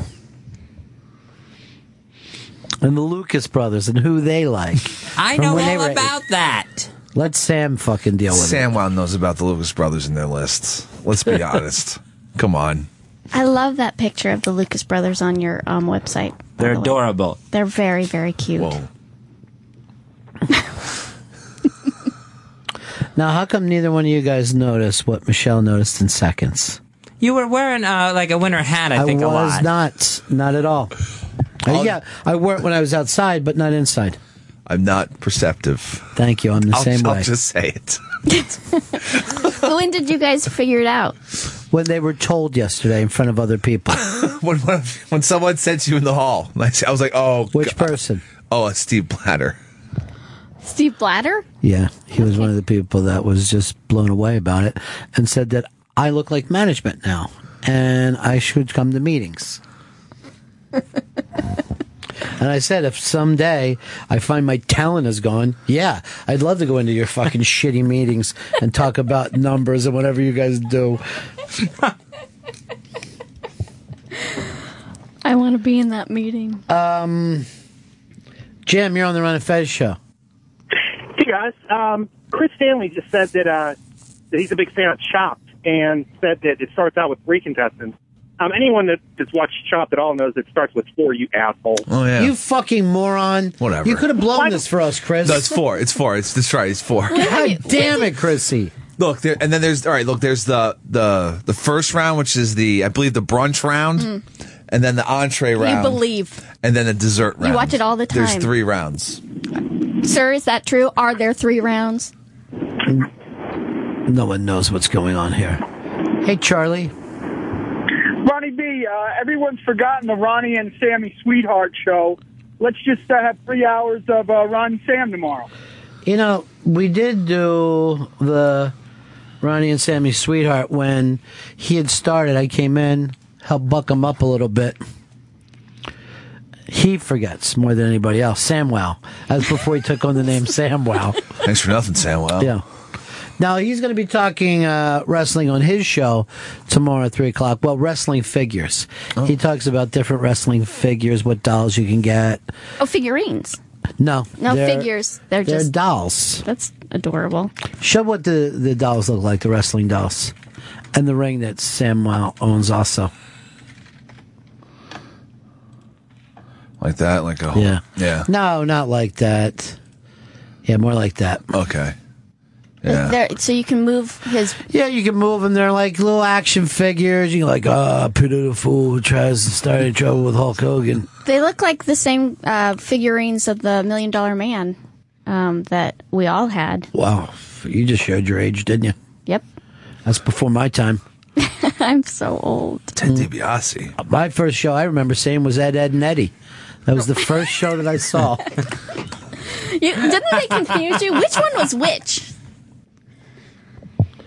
Haas wants to remind everyone that he wrote the questions for the Fez Not Sam Trivia Contest. I stumped them 1/3 of the time. Those questions stunk. Then this person writes into Chris Stanley, the fucking brunch round? Yeah, it's the brunch round. It's the appetizer That's round, you fuck. That's it. Why would they go, I'm going to go from brunch and then directly to dinner? Because it's a TV show. They want to make it interesting. But they don't. You know what brunch is, right? It's between breakfast and lunch. Yeah. So you're going to have a waffle and a steak. That's your idea. Now it's time for them to make waffles and steaks. But with like crazier ingredients, try to throw them. Look, the only thing that's better about brunch than breakfast is you sleep later. That's the only reason. It's still breakfast with some chicken legs. Brunch is now more popular than breakfast these days. But yes, because you sleep late on a Sunday and eat it. These days, I think it's been in the... No, brunch brunch is blown the fuck up. No, it's it's crazy. always been big, fucking huge. You're just now entering your adult years. Yeah, this is what happens when you pay your own rent. Oh, fuck. What the fuck does that mean? I've been paying rent for fucking years. Yes, Isn't it rent only because control? your parents died. Or you'd still be living with them because you're in the same apartment. Yeah, well, it's fucking rent controlled, okay? Rent stabilized. Why wouldn't I stay? Why would anyone fucking not stay in fucking New York City? If your mom was alive, you'd both be sharing that apartment. Yes. That's how you got your own crib. Yes. Now, did you see those apartments that burned up in Jersey yesterday? Yeah, I saw them. Unbelievable. John Sterling was one of those apartments that says? Crazy, yeah. They said it was made with some kind of light wood that goes up fast. At the 6 o'clock news, they're like, there's a small fire, a smoky fire, and the police and firemen are there to ask people to leave their apartment until they get it under control. At 11 o'clock, you just see a block on fire. And the same guy going, holy fuck, holy fuck! It's true. Mrs. O'Leary's cow time was fucking crazy. Ugh. Oh, jeez, I brought up a reference no one got. It's from Chicago in the 1800s. Chicago Fire. The Chicago Fire. Is that song The day. No, sorry. The night Chicago Yeah, is that the song? Da da da da da da da da da da. Night Chicago. Mother, what a night it was. Brother, what a fucking night it was. Glory be. They also said that thing was burning up when it was being built. It was on fire as they were building it. And they were like, Years you know ago. what? It's going to be okay. Yeah. They made it out of sulfur and matchsticks. And the Look at that little fire, it's match girl terrible. out front was just freezing to death. Now, how big is that lawsuit going to be? I don't know how it's all going to go down. Probably that fucking company is already bankrupt today. Like, we don't know. Sorry, we're done. Matt, Winchester Cathedral, you're on the Ron and Fez show. Hey, Ronnie. I'll say for tomorrow, we don't know who that is, but we need a wrestling expert in there. And I mean, Sammy's beat Fez 3 out of 3 times in trivia. But my guess is that the Hands of Stone Ron Garvin coming in. Oh, man, I would love to see Ronnie Garvin walk through. Rugged Ronnie Garvin. We're up to our asses in experts in wrestling tomorrow. We don't need Sam. Who are we up to our asses with? Sam Wow. Me, Mike Lawrence. I have my, the Lucas brothers contributed. That's on the iBang. Here's what, when they had a contest against each other, this is a question that Fez missed. It's the WW blank. It could have been F. It could have been E. Poor Fezzy. So you wanted Mike Lawrence to be your special friend. Right. But he's done Sam's show before. So, exactly. So Sam doesn't need to be in here for yet another round of Mike Lawrence time. You know, this thing is big, but I'm digging it. Where do we get it from, Chris? That is from Blake at Float Culture Smoke Shop, right outside of Providence, Rhode Island. That's Float Culture Smoke Shop. What? I like to make 2015 the year I give up tobacco. Totally? Just go straight to vape? It's a long year, though. I'm not saying I'm doing it now. Has it started yet? Well, today's our first day back. Yeah. And in Chinese New Year, it's the year of the egg roll. So delicious. Yeah. It is, isn't it? Vegetarian or pork? One time I said to the guy at the Chinese place in my neighborhood, I go, "What's in these egg roll?" He goes like this, egg roll. And I go, "No, inside the egg roll." He go, "Egg roll stuff." I go, "You know what, dude? I'm going to fucking eat it. But if I find out it's cat, I'm coming back here." And he goes, "Go ahead, try." And I go, "I know. I know all you little motherfuckers think you know stuff." So I slam your head against the goddamn car, and then what happens? Then who you slap him with a karate chop? Did he say it like Ross says it on Friends in 19 Netflix? Give me the Ross reference. I missed this. Don't you remember? He used to go karate. Anyway. Karate. Oh, so I was never a big Friends guy. You, Fez? I was for a while, and then I kind of fell off when Ross and Rachel would keep going back and forth, getting back to... I cheered out loud. Fez, you took it a little too serious. Wow. I was just jokingly throwing it over. It was just like one of those volleyball things. We were all going to make fun of Michelle for watching it. It was a time to really mock the shit out of me. Yeah. God damn it. I missed that. It's ruined. That's okay. That's why I'm bringing Sam in tomorrow. You know what I mean? That has nothing to do with wrestling. You know what I like about Sam? What I call Samcasm, where he sarcastically goes after people in that Sam Wow way. Samcasm. I wish you were here now. Somebody told me that you were having an affair with him. No. It was me, I told you. Wait. And I saw it, so it's definitely true. Hey, Chris. You know, you're the only one I would have an affair with. Oh!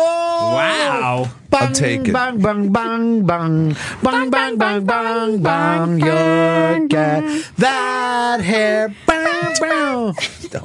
I'll think about that. When Big J called him Tears for Fears hair, I haven't gotten over it yet. And then we even went back to see how pretty the Tears for Fear hair is, and Really thick, and it's pretty. perfect. It's a good call. It is. But what was with Jay? He would have been a little kid thinking that guy's got some nice thick hair. Big J's peculiar. Tom, you're on the Ron and Fez show. Hey, Ron, Big S Card 5298. That's old school, dude. Hooah! Yeah, listen, I just want to say how much I love when Michelle is on the show, and I wish we could have a Charlie's Angels style format where it was Ron, Michelle, BJ, and Shelby. Ron's 3 girls. You know, I don't want to make Chris feel bad about anything, nor Fez. I feel These guys have been on their game lately. Since you've been back, which is today. No, we've been trying to do a Date Lauren thing, Fez. Oh, how's that going? Well, you said yesterday nobody will give you the what? I need to get the profiles from the guys that submitted applications. Do they know about the That's my fault. I haven't gotten those yet. Well, you told me yesterday. Now, you told me you were going to get them before Christmas. Yeah, and I've been dropping the ball. No, that's not what you told me yesterday. You said nobody would send them. Well, I've asked twice, but I still haven't gotten them yet, but that's my fault. It isn't your fault. You could give it to my load guy. I'll fucking get some profiles together in between loads. That's disgusting. Seriously. His face. You're fucking, it's like the Hustler magazine show. You should be in a fucking wheelchair going like this. And there's something I could get for everybody. I'm wearing a diaper as a flag. I'm wearing a diaper as a flag. Look at that load. This is a cartoon that we have. Hillary Clinton being bagged with a strap on by the Statue of Liberty. That's their idea of making it funny. Mike in Ohio, you're on the Ron and Fez show. Hey, Fez, you got a trivia question for you for wrestling. All right. All right, fill in the blank. Blank Hogan. Dizzy. No, Horace. Horace Hogan.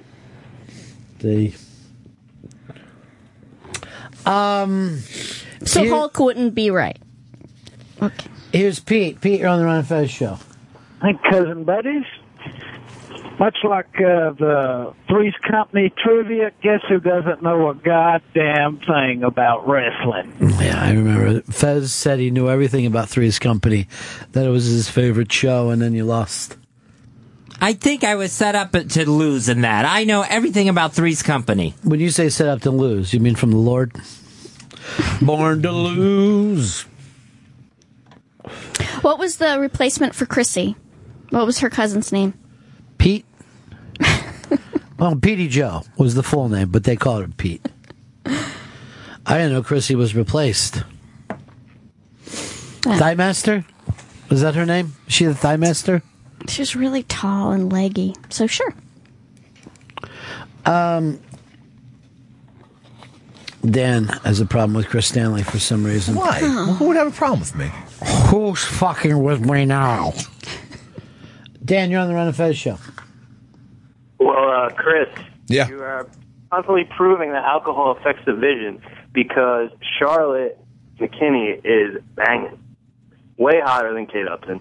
No way. No way in hell is she higher than Kate. She's very attractive. I'm not saying she's not fucking attractive, but she's no way she's more attractive. I'm not saying she's not attractive. It sound like I put her in my beaver hunt that I run every month from my gold wheelchair with the flag wrapped around my cock and ball.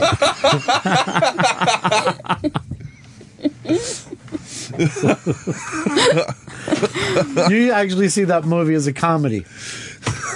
It's a good one. Did you ever get your screeners?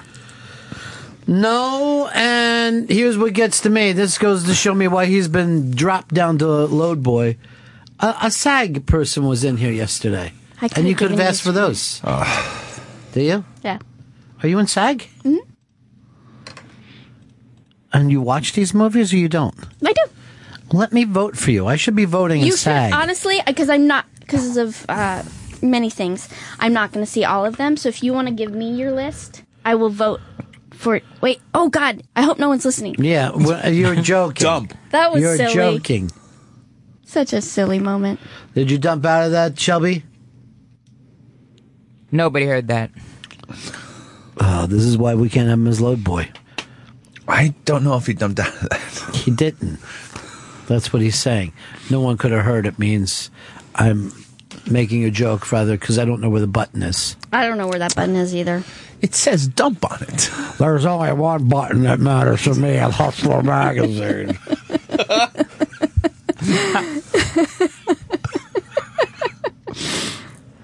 So does Hustler Magazine also have a store that sells sex toys? Yeah. Because Jill Scott was talking about it, and I was very intrigued that they would try to sell to women as well. Yeah, they're all about it, Hustler. Yeah? Yeah, it's good company. You like sex toys? No, I'd like talking about them. I don't get the whole premise. I think it's like banging a robot. I think it's robot sex. It's so weird how the Fleshlight has become so popular. Is it really? It seems that it's advertised everywhere online. I think people use them. I've never used the fucking Fleshlight. But it seems to be like the most popular. Like there's the dildo. Like just let's say the dildo, like a generic dildo. And then there's the fucking Fleshlight. But they're two different things. But I'm just saying, like it's like sex in the world of sex toys. It seems like the Fleshlight is just it. Have you done a lot of research? I fucking see ads for it constantly in the Fleshlight. So what's the meal or what's the thing before dinner? Brunch. It's an appetizer. I don't trust you, is what I'm saying. He calls them appetizers. It's fun. It's like, oh. And then when he drinks champagne, he goes, "Is there any more shampooch?" More shampooch, please. Would you drink an appletini? I mean, it wouldn't be my first choice, but yes, I would. What about the thing that I went to line up for Fez to do? I go outside because I don't want you to hear it. Okay. I thought this would be a cool thing to do on the air. Maybe we can line it up soon. But, because we like to do tasting tests with Fez. But, like, have cold beverages made hot. Like hot lemonade, hot Coca-Cola, and see if he can guess which one is. I don't know why a hot Coca-Cola is never taken off. Would the bubbles go away? I don't know about the buzzle. You know what I mean? Because I'm not a black hip-hop guy. Well, I'm you've on the seen me. buzzle. Where's my bizzle at? Where's my bizzle at? How come it takes you so long to ever stop in here and hang out with us? What happened? Why do you hate us so much? You so busy? No, I'm afraid that I'm going to fail at my other job. Good. That I'm failing Fail at this that job. Well, then you'll be off the TV show? I'm not on the TV show, I told you. I'm too short. You should plug your show every once in a while, too. What? What do you do? Are you the executive producer? Oh, God, no. Just the producer. Oh, God, no. Load boy? Yeah, I'm the load boy. Fellow load boy in the house. It's a load boy army. We will load you up. I am on a show called Dirty Sexy Funny with Jenny McCarthy. It's every day from 10 to noon on Channel 109. Let's check it off. Is it dirty? Yes. Is it sexy? I assume so. Is it funny? I laugh. You got everything. You got everything on that show. It's true. So if you come back, We're not done yet. We're not done yet. No, we're done. That was cool. That was a joke. It was always safe. I just thought you would like it better as a surprise. It didn't seem like Michelle was too crazy about the idea, though. Yeah, I make mistakes. No, we're gonna, it's going to happen. We have all the tools. You don't need me to support it. You've got No, Chris I do. Stanley. But you're on the streets. I need to know what the buzzle is out there. You know what I'm saying? You gotta have the buzzle to keep it 100. You like to look at. You're gonna let me know when the po-po runs around. The po-nine? You're gonna yell 5-0. Chris, I didn't know we were putting our hats on. I'm with you then. Good. No one notices anyway. Oh. Hey, who am I? No one? No. You and the bosses are the only ones who noticed. I felt really bad. But then no one even understands when I say that. You feel terrible. Bow, bow, bow, bow, bow. What's that Nick Cage story up on the iBang? He's doing he's going to be doing a movie with Larry Charles. Larry Charles directed. It's fucking great. Yeah, Borat, the Dictator, Bruno. And it's going to be a movie where they're looking for Osama bin Laden. Oh, I don't worry. He's dead at the bottom of the sea. I'm just excited to see Nick Cage. Nick Cage. It's been a while, and I love him in comedy. It's been a long time since Nick Cage has made a comedy for When on is purpose. When is the last comedy on purpose that he made? Would we be going all the way back to Raising Arizona? That's all I can think. And why, if he could have just done Raising Arizona his whole career, I would have been fine with it. I would have been fine too. That was my amazing movie. Honeymoon in Vegas? Remember, that's not so good. Remember when the But it's Duplass now a brothers came in musical. and said that movie changed their lives? That's Yeah. why they wanted to be directors? Yes. I heard that episode with you guys. You watched their show? I have seen a bit of it. It's a little depressing. It's kind of uncomfortable and depressing. But you know, my Sunday nights are pretty uncomfortable and depressing. Like Shameless is pretty uncomfortable and You gotta depressing. go back to here the House next of day. Lies is Hard uncomfortable. Lies. Wait. Episodes. It's uncomfortable. We think of comedy as something uncomfortable now. But, right. I Instead of kind of silly. miss. I like silly. Then you would like the McCarthys. The McCarthys on CBS. I think it's CBS. Yeah. Laurie, what's her name? Laurie Metcalf. Yeah. Unbelievable. But the comedy that's both depressing and uncomfortable on Yeah, HBO or something. I can't watch it. Showtime. It's about old people living in a shithole. But Alex Bornstein on it is, she's one of my heroes though. You have odd heroes. You know who my hero is right now? Iron Man, Batman, Hulk, Spider-Man. I like people who can't really save me. Spider-Man, Hulk. That's what a fucking nephew of mine does. And they're like, he loves the superheroes. And I go, he basically talks like a guy who's going to start Hustler magazine for children. Oh, God. Next week, we're going to give $1.5 million for anyone who has a picture of Queen Elizabeth's vagina. Have you guys seen the McCarthys? Yeah, Is that a I show? watch it every week. Is it really funny? Funny as shit. My friend Jeff Hiller's on it. He's a tall, lanky guy. I haven't seen the show. I don't know what he does. Does he on play it. the gay? He is a gay, so it Let's makes see. sense. Jeff Hiller is. Oh, he's so. Is that him? Fucking Oh, he's the friend guy. funny. He's not the regular guy. That's too bad. He should be the regular gay. But he was funny when he was on it. Because he talks like, you know. That used to be Fez's thing on the air, too. Fez always used to do this thing. And it was the funniest shit. When did you drop that one? The Fezatorial voice. That probably got dropped like 10 years ago. But that was my favorite thing. You could bring that back like boy bands. People are nostalgic for it. Wow. You guys would love Jeff. I Good, already funny love guy. him. Yeah. From the McCarthys. But you thought I was talking about Jenny McCarthy, right? You're like, For a minute, I was like, yeah. does she have another show I don't know about? But when you talked to the Lucas brothers, did you use your Fez voice or Todd voice? I was in a panic situation, so I ended up being the Todd voice. That's weird. You in a panic situation. Did you take these pictures of the Lucas brothers on the table? That's a great shot you have, Fez. So fucking Wow, you're good. good. Like, is this their house? Where is this? It's a pretty big table. Look at those books. Yeah. So many books. Is it a library? That's Were you Fez's house. That's all, every book there Fez has read. What? Are they They're all on Cat in the Hat. presidents? Some I've written. Whoa. He's written in a book. In the books. Oh, Yeah. that's defacing property. God, you had so much stuff for Rainn Wilson to sign yesterday. Yeah, it ended up, I didn't think I had that much, and then I You had looked a at the handful of pile. stuff. Yeah. It looked like I was bringing him like a stack of Christmas gifts to sign.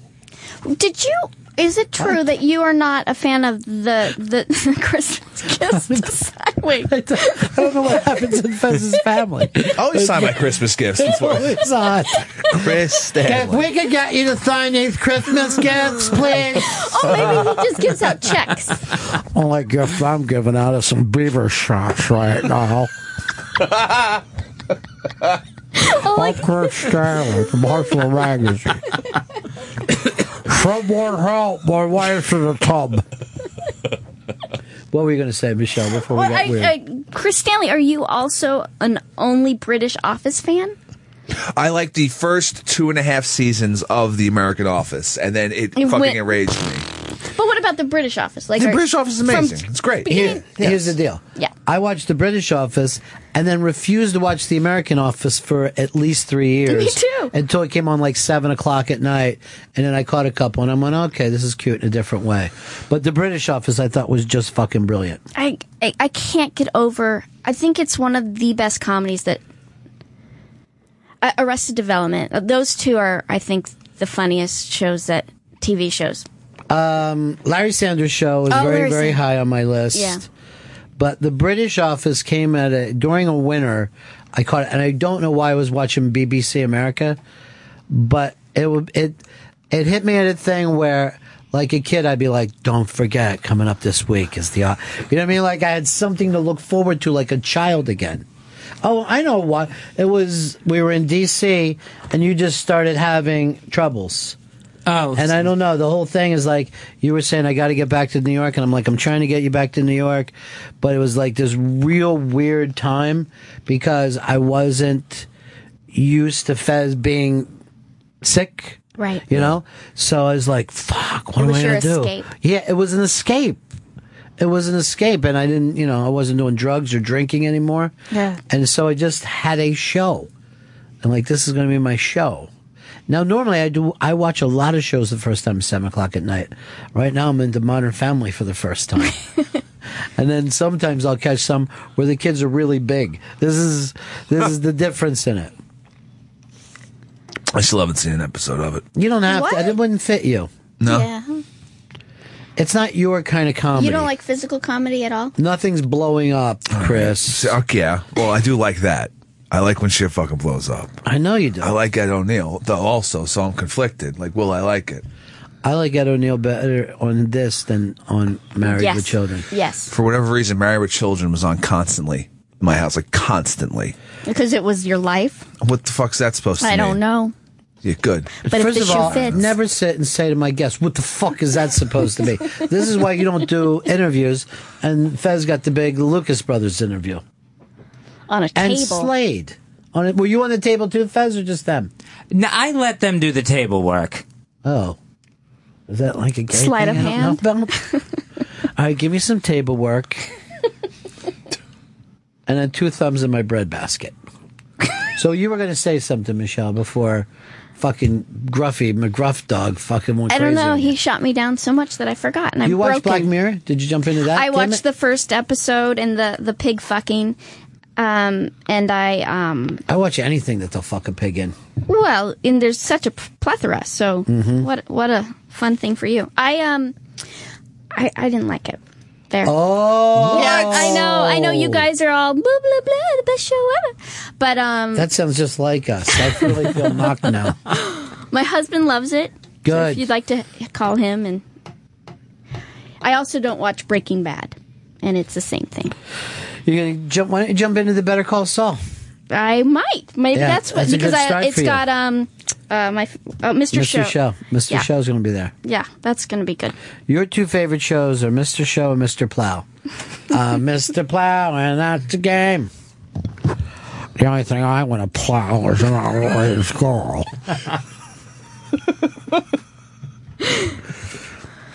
It's American Treasure. Coming up in a little bit, one of the funniest and most unique comics, Trevor Noah, is going to be here. But don't act like we don't know because, Gary wants to surprise. Okay. Big surprise. Yeah. Huge. Giant surprise. His best friend was here the other day, Nick Kroll. Yeah, and he didn't come in for it. No one, you guys won't. Who's Bobby? I think I was Kelly. Oh, okay. So it had nothing to do with our show. No, nothing at all. It was just still up there from previous. Previously in the studio. Where's that advice show music? It's so good. Fez, you hate it though, right? Yeah. But the music's really good. Can we get The Advice Show. The Advice Show. Fez, this is what you ought to do. Join Tinder. What's the best advice you've ever gotten from a guest? Boy, I can't even think. What's any advice that you ever got from a guest or a caller that you followed? Oh, there's nothing I followed because I'm still a mess.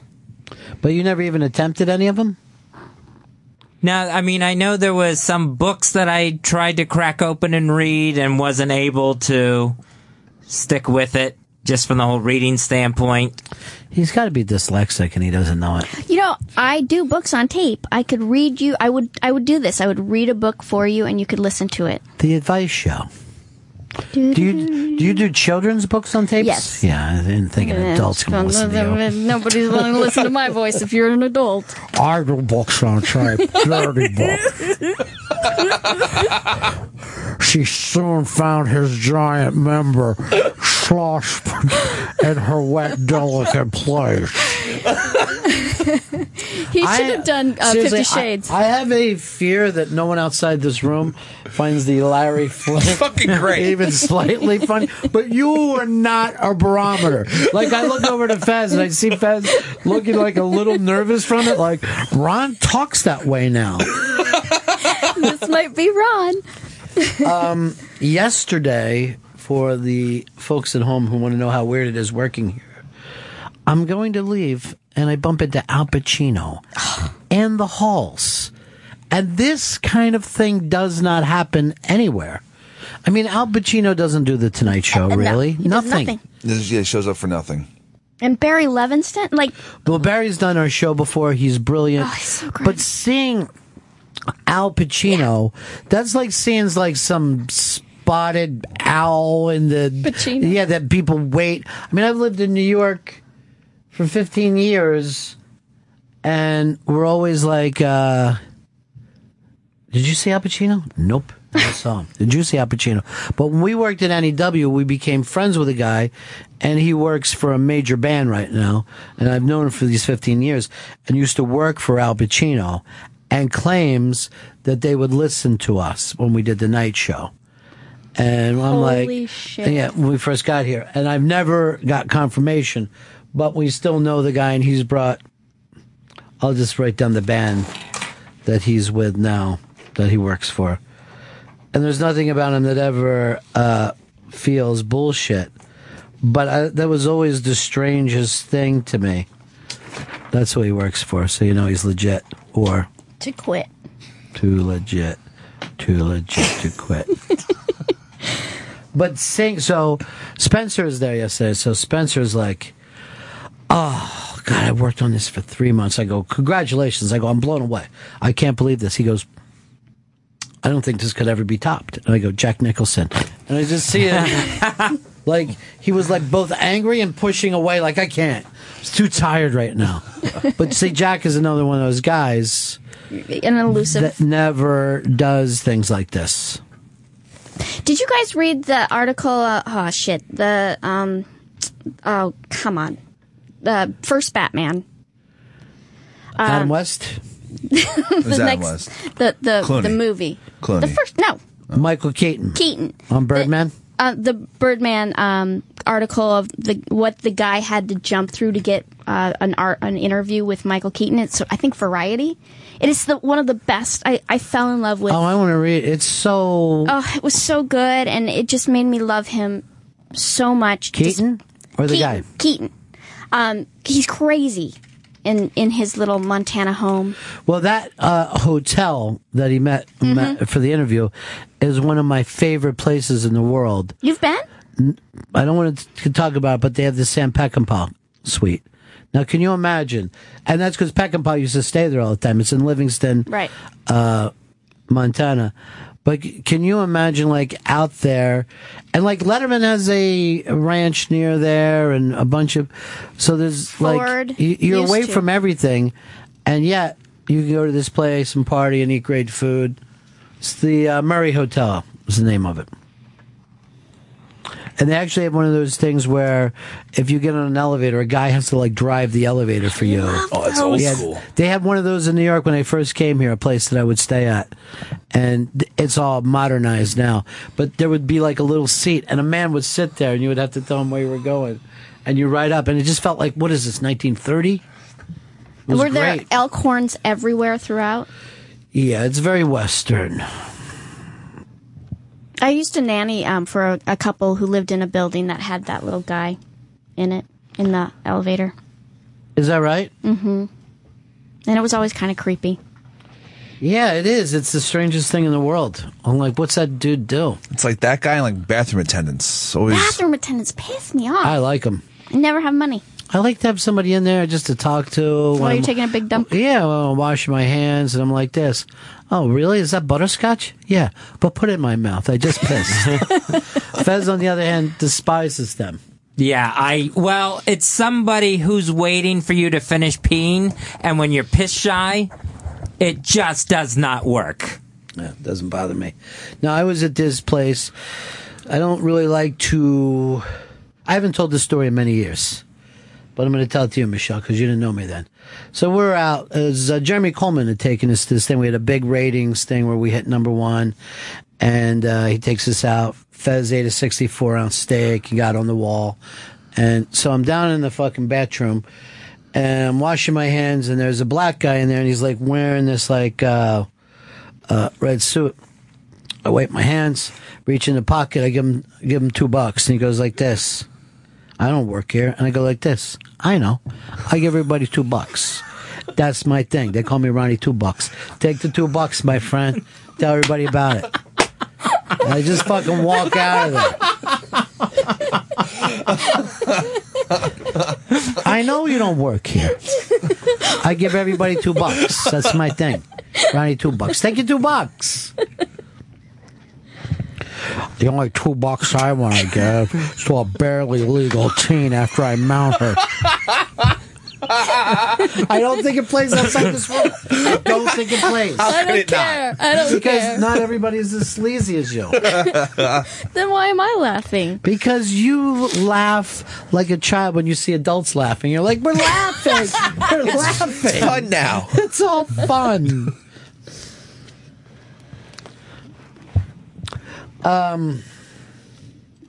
Here's Mike in Boston. Go ahead, Mike. Hey, cousins. Hey, cuz.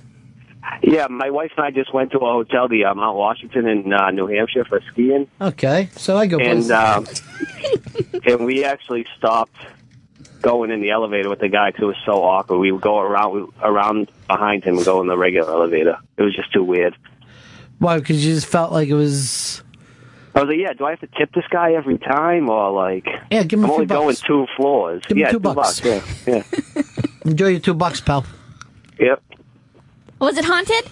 Did he go? Was the hotel haunted? Oh, yeah, there he is. Hi, was it haunted? The hotel?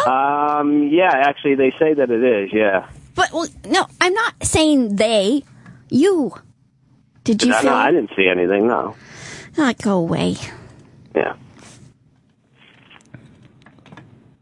All right, this says the laws of physics cease to exist on the Ron and Fez show. So Shelby screws up and his boss does his job. That forces his boss's boss to do his boss's work. I think it's the only workplace or place at all where shit actually does roll uphill. It is true. Does seem crazy. Now that that's really laid out there. And there's no one to help with that. No.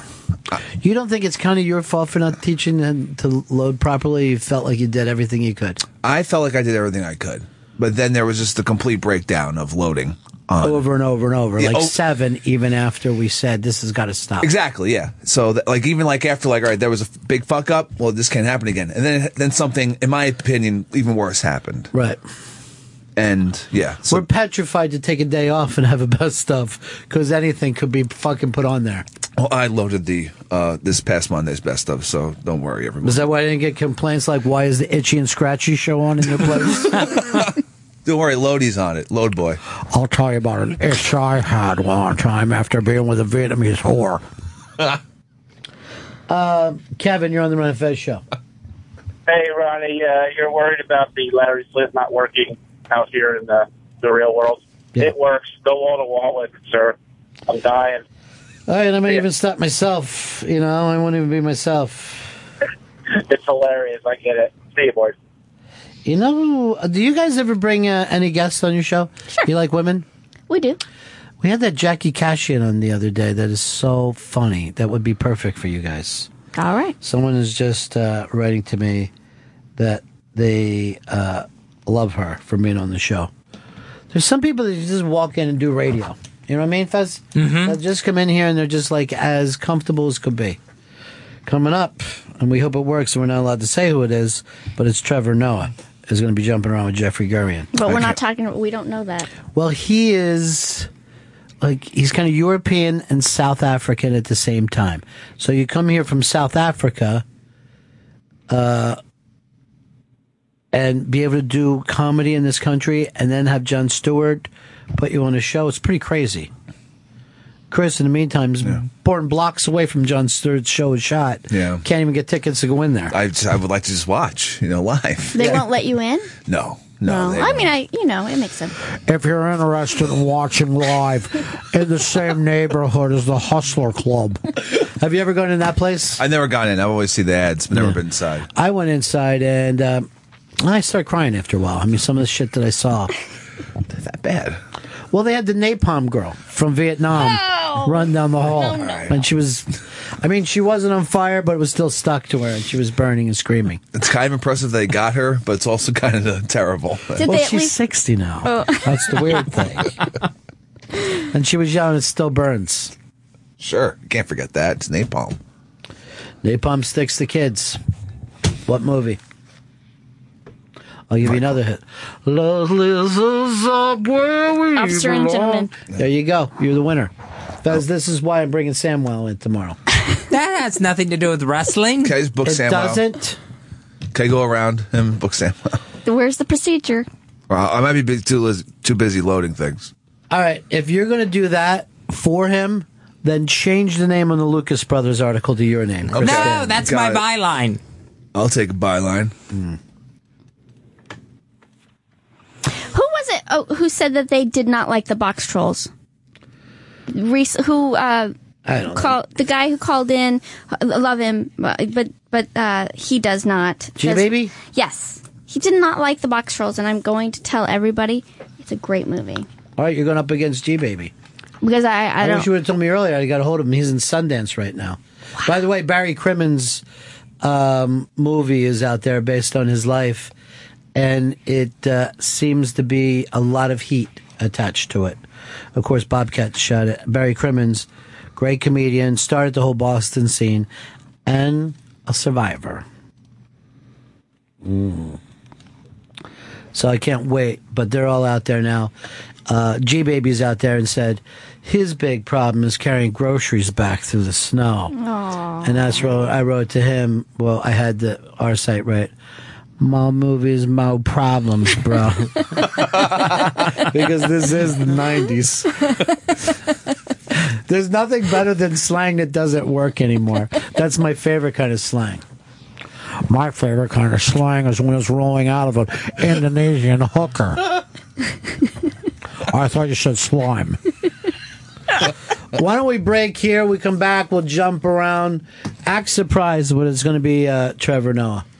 It's the Ron and Fez show. Ron and Fez on Raw Dog Comedy 99.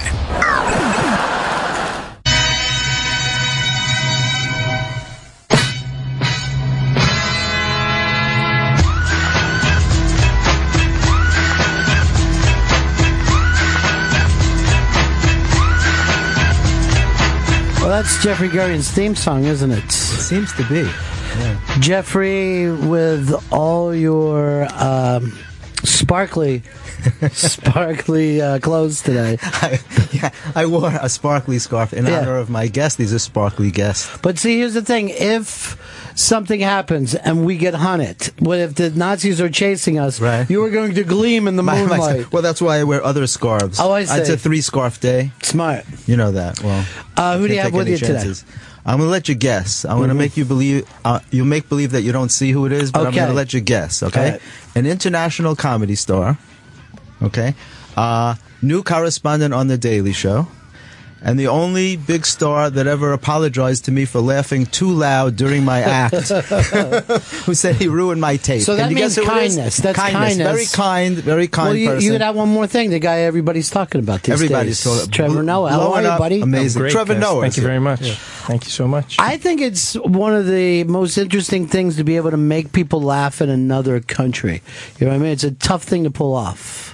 It is actually a very tough thing to It's a tough thing to pull off anywhere, to be honest. To get a laugh anywhere in the world. It genuinely is. I always say I hate the fact that comedy is the thing I know, because I would have chosen accounting, to be honest. I don't like people go, why did you choose? I didn't choose comedy. If I could have chosen something, I would have been a comedy chose singer you. or- But it is true, like, you don't think that, like, an accountant's not going to wake up in the morning and go, do I still have it? Am I still having it? I think it's because such a mystery of where humor comes from. I don't know whether it can be built. You know what I mean? I think that you're born with a certain amount of humor and you could scrape away what doesn't work for you. Yep. But I don't, I know they have those comedy schools. I Yeah. don't know whether you could take someone who is very logical and methodical and then turn them into a funny person. Well, also translating from one country to another, what's funny in one country may not be funny in another. Yeah, which well, is something that always fascinated me. You know what it is it's one of the biggest things I had to learn when I first started doing comedy in America was just like how perspective changes. I remember when I first came out here, I had to realize it was so strange to see how sensitive, and rightly so, let's say New Yorkers were about anything 9/11 related. Yeah. But then, for instance, if you were in Erie, Pennsylvania, it was just this distant thought to them. You know Right. You know what I mean? And so when you go to each place, you start to realize that just the same topic you have to approach in a very different way. And it's no different to the same way you would tell your mom a story or your grandmother versus your best friend. You'll tell the Right. same story, but you'll tackle it in a very different way because you know that you're dealing with a different person. You know? I think that's incredibly fascinating and probably easier somewhat for an outsider to pick up on because you bring none of our prejudice to Erie, Pennsylvania, or North, you know what I mean? Like, we would go, well, that's how they are. But when you have that perspective to go, I'm going to discover who these people are. It's the thing that it's the strangest thing about thinking that you know anything. As soon as that happens, you stop learning about it. Yes. You know? And it's great that you use the word discover, because that's really what you're doing. When you go on stage in different places, you're discovering what appeals to different people. Definitely. And what they Right. respond to. It's always a test. It's the craziest. I always say comedy is genuinely the craziest thing because there's no, like with a song. Once a song is a hit, it's a hit. When you perform that song, nobody's going to boo Bruce Springsteen when he gets on stage. They go, oh God, that song's not the same anymore. It's the same, you know it. But comedy it's the strangest monster where you'll get on stage with a bit that you think you have worked everything out of. You like, this is the best joke ever. And on the wrong night with the wrong audience in the wrong place, it will all go down the tubes, and you just walk away going, I don't know what happened. Isn't that amazing? And comedians have to learn to deal with that. Yeah. You just have to know, like, it worked 10 nights. It's got to be funny. It's the energy in the room. Yeah. You just have to find it's always about time and place. It's a horrible experience. Everything about that is time and place. And I think it's always strange when you go back and see something from years ago and you would think, oh, I thought that was so much funnier. And even in your mind, sometimes you thought, I thought the audience was rolling and screaming, but it was just doing okay. Well, sometimes it also has to do with the audio. The audience can be rolling and screaming, and you didn't get a good tape. And the laugh doesn't sound that Jeffrey, good. blame the tape. Yeah, but I mean, even Always something blame the like tape. Yeah. something that you saw on TV, like it's Kinnison or Murphy, you remember it differently than if you go back and watch it. And I've tried to play some things for like my kids before, from when I was younger. Some of the stuff holds up. It has a shelf life. Some of the stuff I'll find myself saying, well, you don't understand. No one said that before. You know what I mean? Like, they will never, it was impossible them to be as shocked by Sam Kinison as I was. You know what I mean? Mm-hmm. Because since that, everybody's been able to walk up that place that Kinison explored first. Well, it's basically the evolution of porn. That's what it is. Right. Like if you want to look at the barriers, I always say porn, the same way they lead the trends when it comes to digital media, they lead the trends when it comes to what our baseline is for what we think acceptable or crude is. Right. So there was a time when porn was just a woman in her underwear. You're like, wow, Yeah. you know what I mean? Exactly. And then I remember the first time I saw a nipple in a porn, I was like, this is the most ridiculous thing ever. And crazy. then now, if it doesn't include 10 guys on the top of a skyscraper, it's like, And this with is a camel. Yeah. This is vanilla. This is vanilla. Right. You know? And the difference It's is, desensitized people. you know, Chris Stanley is younger, but he doesn't understand the backstory in a porn. When we grew up, there had to be a reason for the woman to be there, What? the man to be there. Now with porn, you Usually just a start. delivery of some They're kind. Already, the delivery or Just show up to the mansion. yeah, there would be some reason that these people, and it would take a lot of talking. You're like, I think these two are going to have sex, but now it starts with people actually naked, Yes. and It's having just sex at the compilations beginning. of coming. they don't- Fluid shooting everywhere. Yeah. That's it. Yeah. And that's the same. So if you look at that, if you look at the evolution of porn, you can directly see the evolution of comedy. It's what was acceptable at a time, and then what is acceptable now. Now, to shock people now, you really have to be, you know, what we would consider extreme now. Whereas Right. back in the day, you listen to that stuff, you listen to all the greats from way back, and you're like, wow, this was edgy. This was considered. Well, like Lenny Bruce, he would be considered probably mild today. And yet he'd still be considered good. Not all those absolutely, guys. yes, yeah. There's a lot of guys that couldn't make a living today if you took them out of their time. But I think Lenny would still be able to work. But I think that there's also something else that's very different. That a comedian now is willing to express anything that they've done. They sacrifice their entire life. Where Lenny stayed cool. You know what I mean? Eddie Murphy was cool. Richard Pryor was cool. Kinnison was cool. George Carlin was cool. But now they can't wait to say, oh, I jerked off looking at my sister. Yeah, it's a therapy session. Nobody Right, that's a really good point. Well, that's what it is. It's a therapy session where they're just unloading their darkest, deepest thoughts that usually you would never say to another person, and they give each other the courage to say it on stage, and sometimes it's uncomfortable. But what's sometimes you don't amazing want to about hear comedy, though, is I find from watching my favorite comedians is you'll watch somebody and then they will say what a lot of the time you'll say something that you think only pertains to you, right? And then you'll see people in the audience go, "Oh, that's not just me."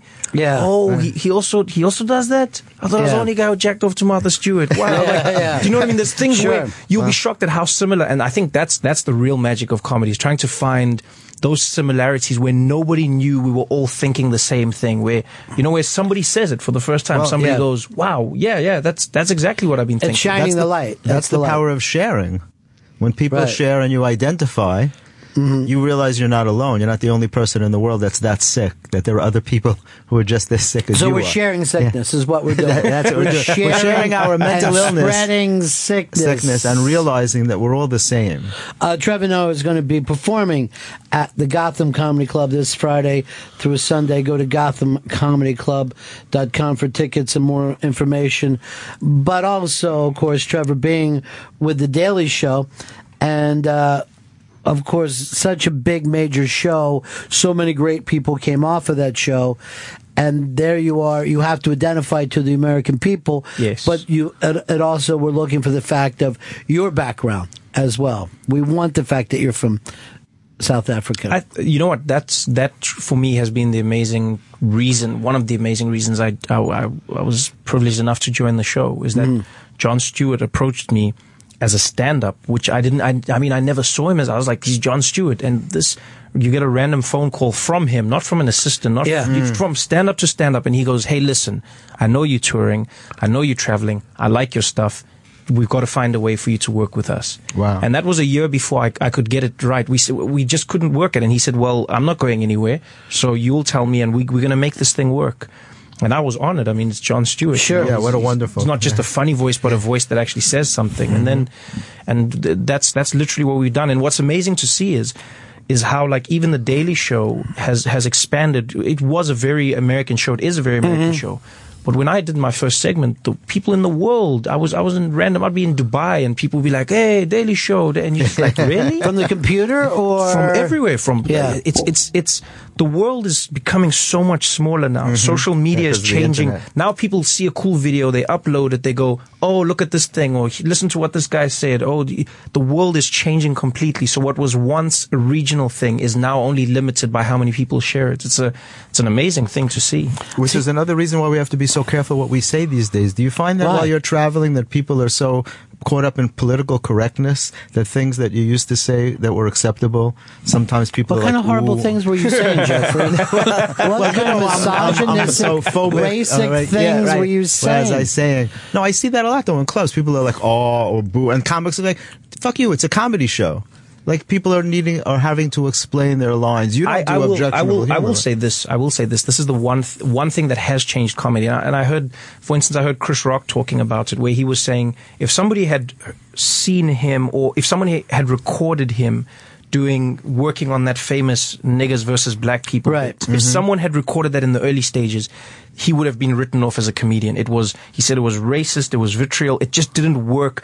He knew what he was trying to say, right, but he couldn't say it in the right way. And I think that's a lot of jokes, is that when you're trying to bring it out of your mind, it doesn't really make sense. You know, and a club is supposed to be that environment, but now the club is not the club anymore. Now you say something and then someone was recording it, they put it on YouTube. The next thing you know, now you're trying to explain, what I was saying was, and it doesn't work anymore. Yeah, and can you imagine if, I don't know, soccer teams would have to have everything viewed, no matter every practice, every workout. You know, that's where we are with it. You have to be able to say this thing takes a while. I remember when I did that thing at the Friars Club, and it was Bill Hicks, and they showed him on the day that the Waco massacre took place, and he was so angry. So they took the attitude of, towards the end he was angry rather than funny. I'm going, that was the day it happened. If you weren't angry that day, you were never going to get to a place where you could make it funny. You have to have the initial emotion of this is wrong. But getting back to Jon Stewart, I think is amazing because people look at him as a very political comedian. But what he has changed in just late night from the way he does his show, where now every show works off of clips. Johnny Carson never worked off clips, Letterman, Leno, and now you look around and he was so successful comedically, just showing someone out of the news doing something, that every show picked it up. And I think it's so funny that sometimes he gets a lot of credit for political smartness, but they forget show business wise. It's a really smart show. Broadcasting wise, it's an incredibly well-paced show. It really is. It brings in multimedia, which the older guys would have never thought of that. Social media has to do with that. Johnny Carson was never going to start doing clips and stuff. It didn't even exist in the early days. The internet wasn't happening. Yeah, but a lot of those things, he would just use people from news shows or something off even a pre-internet thing, or a pre-internet the way it is now, where it's so immediate. Where he was just taking the stuff that that were from other shows, which was almost to a certain extent regarded as taboo back then. Back then, you didn't acknowledge another person's show. You almost acted like it didn't exist. You're like, this is my show. Right. But now we live in because of Jon Stewart, to a large extent, it's now going, hey, do you know what happens on that show? This crazy shit happens. Yeah. And then, but your viewers don't feel like they need to go there. They go, well, John will tell us what happened on Fox News, and John will tell us what happened.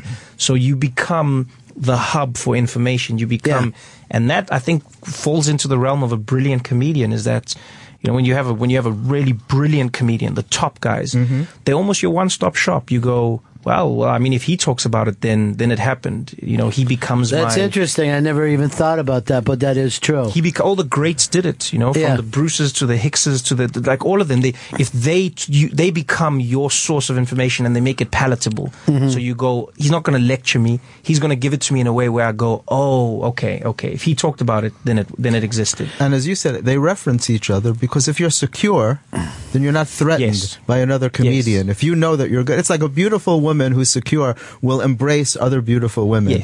But otherwise they're catty and they just hate them because they look good. And so a secure comedian will embrace. Well, some of those people don't like their clips being on there. If I was Fox News, you know what I mean? I'd be like, I don't see this as a tribute.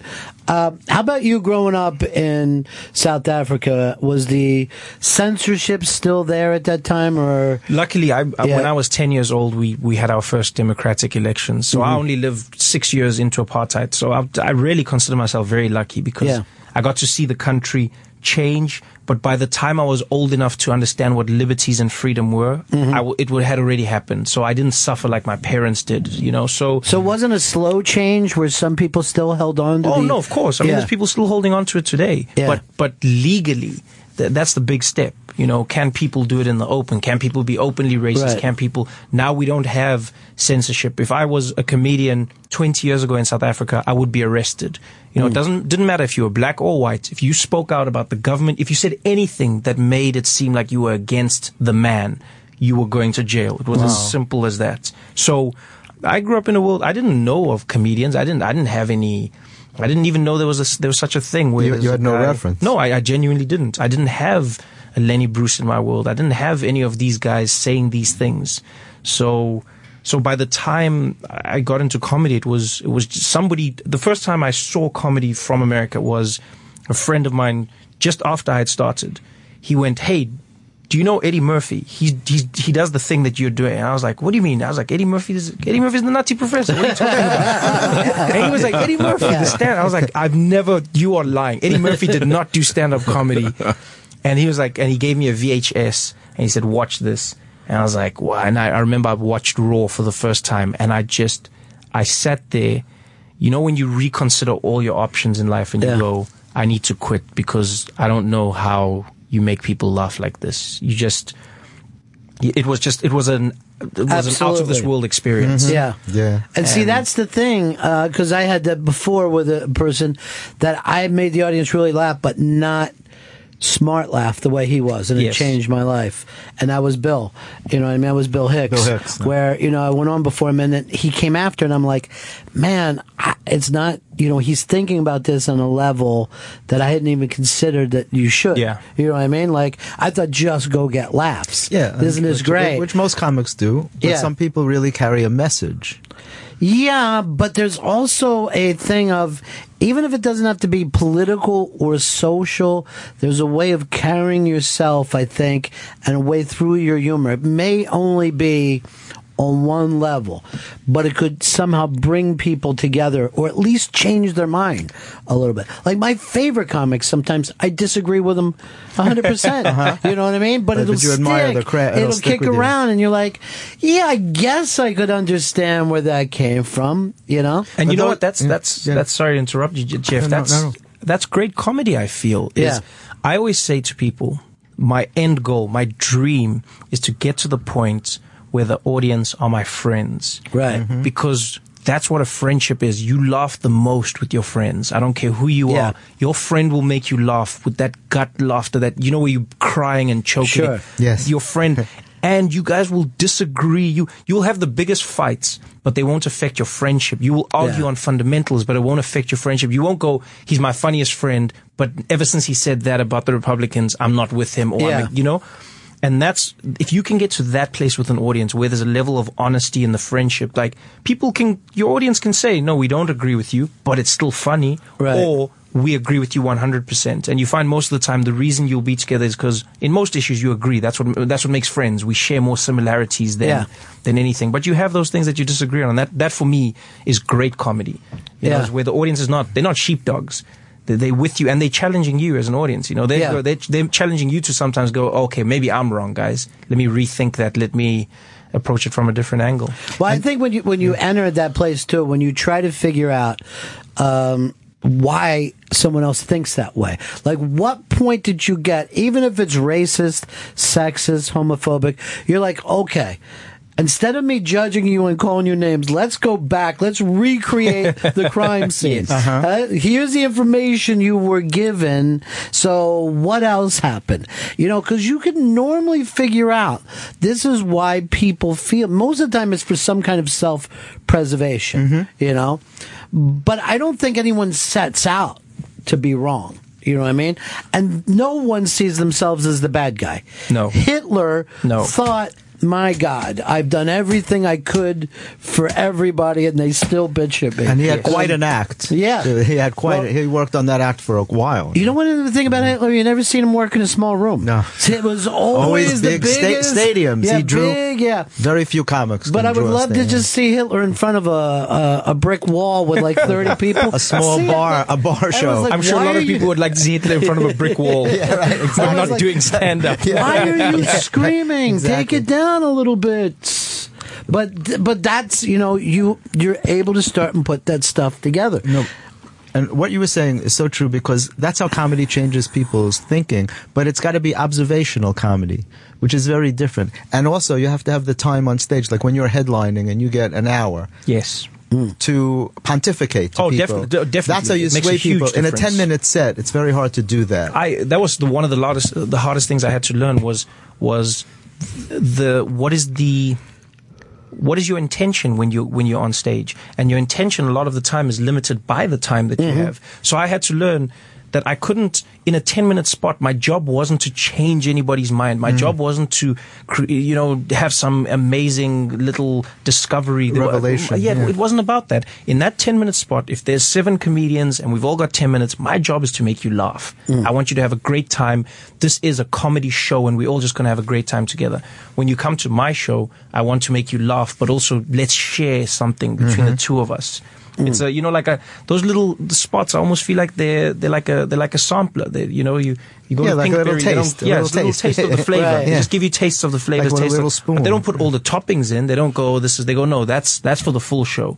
For now, just taste what salted caramel is like, and then you'll decide whether or not you come back. How long have you been doing comedy before you got to that point? Before that realization hit you? Was it a while? This was almost too long. Yeah.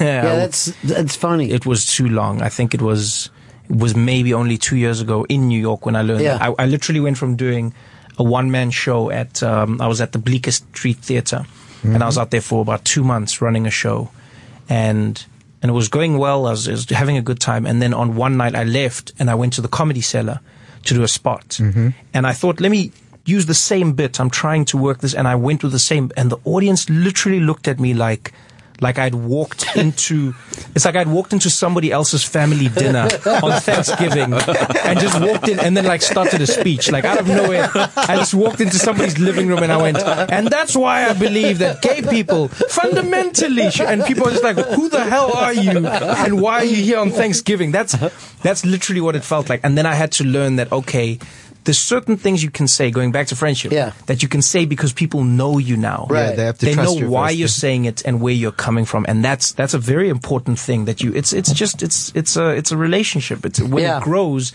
you now open yourself up to more things. It's like when you're dating. Like the creepiest shit that you really want to do, you can't say to the girl when you first meet her. But then when you guys are deep in, then you go, well, actually, being peed on doesn't sound so bad. But of all rooms, the Comedy Cellar, that's a hard room to crack anyway. Yes, it really is. It comes with a long history, and it's a very hard room to just break into. It genuinely is. I've been told that, and I've been very lucky in that. That's one club that really welcomed me when I got here. Are you saying from an audience point of view too, Jeffrey, or from just an audience point of view club? of what they expect? Yeah, and the people who perform there, who basically live there, all the big stars, they love that room, and it's got a cachet to it. Oh yeah, if you're a regular there and you show up and you're used to. Here comes Jim Norton, here's Louis C.K., here's David Tell. And then when you're like, wait, there's a new guy. Yeah, exactly. You know what I mean? It's almost offensive to the audience. Yes. Like, who's this new guy who thinks he can perform at the Cellar? What's he going to do? But funny enough, I find the regulars are better. Where you really feel the pressure at the Cellar is on the big nights, the Fridays, the Saturdays, because then that's when a lot of foreigners have come in, like people from Australia, people from South everywhere Africa. in Europe, from South Africa. People have come from all over the world to this world famous, like every club has its time. Sure. And right now is the Cellar's time. And people come from everywhere and they go, we've heard of this place.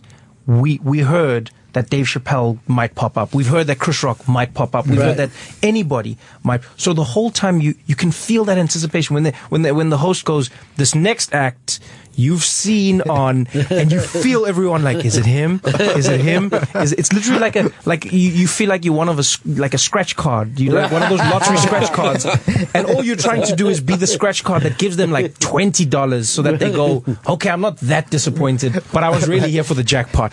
You know what I mean? And it's like you don't want to have to apologize when you get on stage. I'm sorry, it's me. Yes, I'm very sorry that I'm not who you were waiting for. And then sometimes you have to work harder because of that, because they go, okay, well, with one more act and then maybe he comes, and one more act and then maybe he comes, and you have to fight through that. So those nights I find are harder, but they can be the most rewarding, because then an audience member goes, now I see why he's on the stage. So the goal is to balance your stand-up with the Daily Show. Well, I think I found the balance already, which is great. I have no fixed schedule. I'm lucky enough. I travel the world, so if I'm in town, then we do something. If there's something that we really feel would be great to do, I'll fly in and I'll do it. But I still live in South Africa. New York is my comedy home. I come here and do shows and I have a good time. But I could be doing tours in the Middle East. I could be touring the UK. I could be anywhere, which is really, as any comedian knows, as any performer knows, the greatest thing to have is the ability to work when you want to work and to work where you want to work. Like nobody should take that for granted. So I don't. Do you have to change your act much depending on what part of the world you're in? Like if you're in the Middle East or... What's funny is I've learned it's not material, but rhythm that changes everywhere you go. Really? It's not. It's really not material. I used to think it was the actual material that changes, but it's not. It's just how you... Like New York has a rhythm. If you go to New York clubs, like they'll be like the hipsters have a rhythm, for instance. So if you go to like a lot of the Williamsburg clubs or those rooms, there's a very distinct rhythm to the way they tell their jokes. If you go to like let's say a Caroline's or one of the more flashy places, they've got a definite rhythm. Everywhere you go in the world, there's a rhythm. The UK has a very dry, very, very, it's the rhythm more than the jokes. People think it's material, but it's just how you say it. So you adapt a little bit to each place, or you realize that it'll take them longer to catch up with you? No, I don't. I adapt in terms of how I tell you the same thing. I don't change my point of view. I don't change my opinion. You change your delivery. Yeah, it's such a small, slight thing that you don't realize you're doing, and if you're cognizant of it, it changes everything. Well, it's brilliant because it's the way to connect. You have to mirror. You're basically mirroring back the people that you're with first, and at a certain point, then it also builds that trust, and you could take them to other places. Oh well, what happens is you hope in time you get to a place where your audience becomes just that, your audience. Right. And then that's when you end up with the likes of, like when Chris Rock is doing a show, very few people are there going, who is this Chris Rock? Yeah. What is this Chris Rock thing you speak of? You know what I mean? People know why they're there. People know why they're going to Louis C.K.'s show. No one's going to go there and go, oh my word, did you talk about jacking or what is this? Right. People know why they're there. That's your audience. But until you get to that point, it's referrals. My sister, someone sent me a clip. I watched 5 minutes of you on YouTube, so I thought I'd give you a chance. And I didn't know you have these views. So until you get to that point, what you're trying to do is find your audience. You're a traveling salesman trying to get everyone. You're peddling your wares slowly till you get to the point where you're now a brand name that where people go, no, I only buy Trevor Noah comedy. That's almost what you want. Are you musical in your background at all?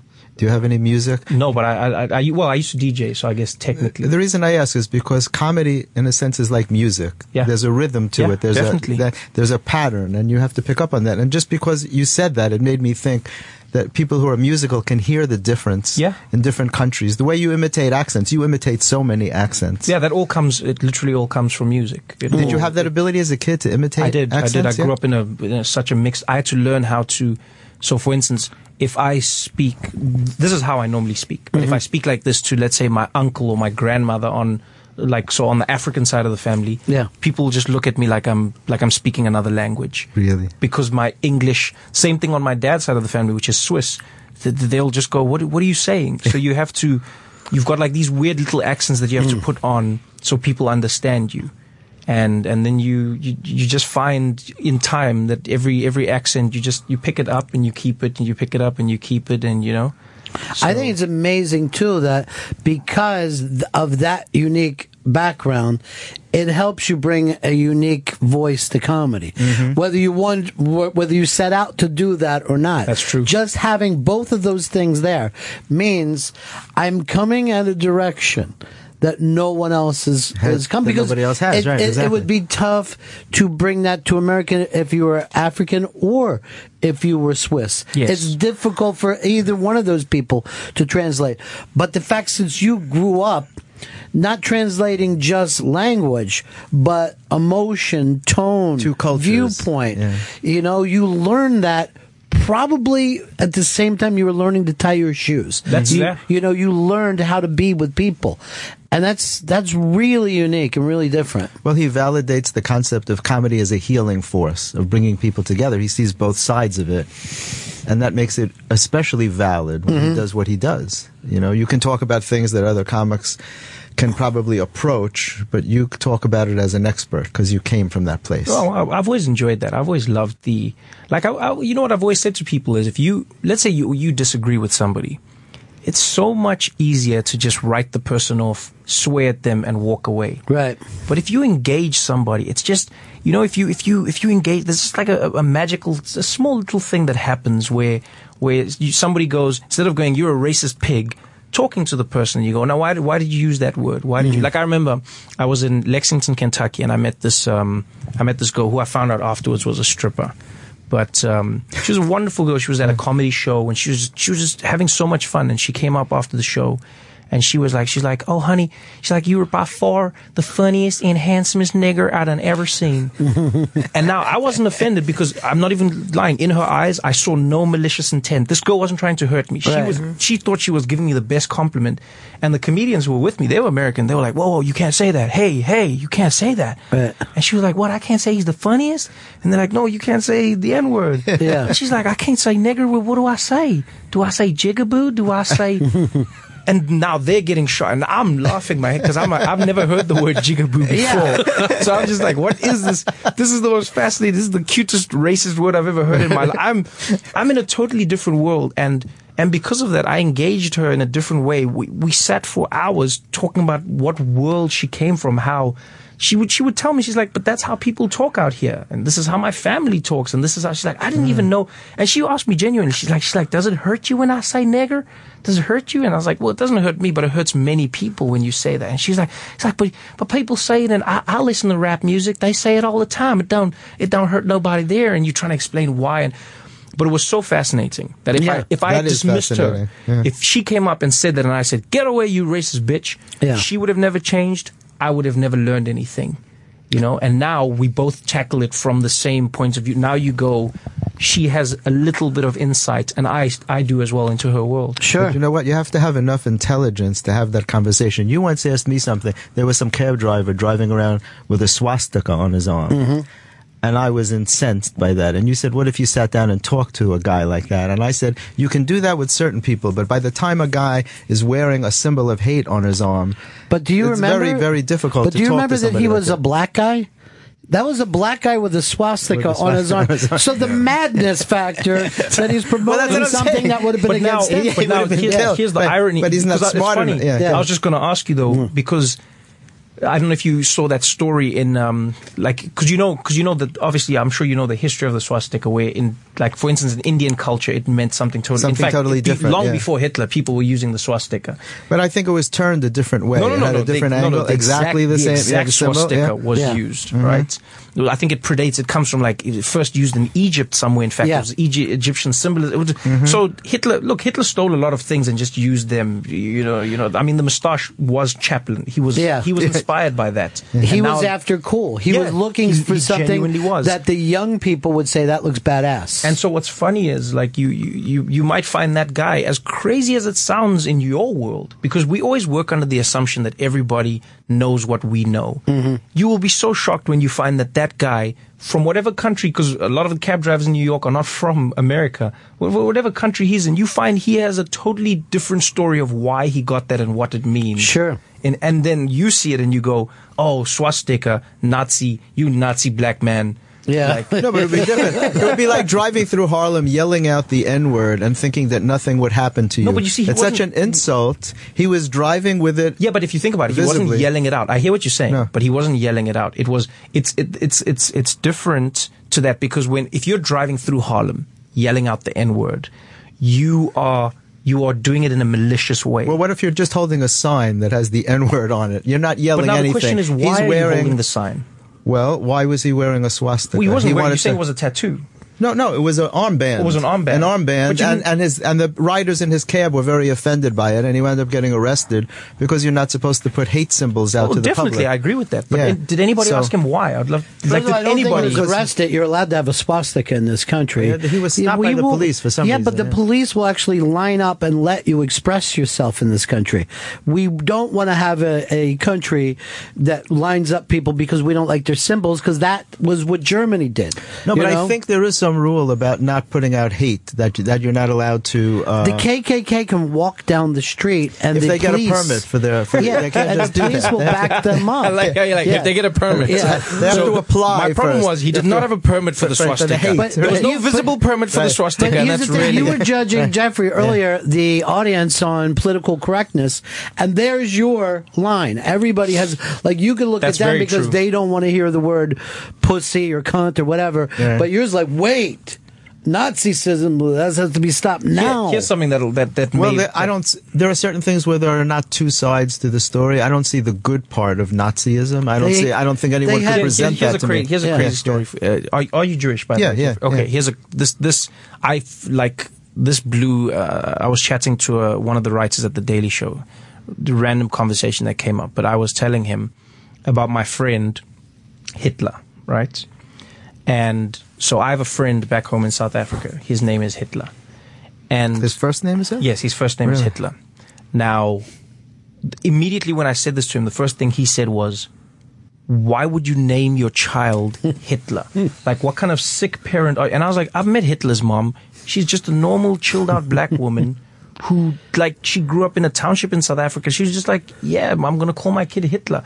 And then I thought maybe this was a once-off. So I asked friends of mine back home. I was like, hey, do you guys know anybody named Hitler? Some friends were like, no.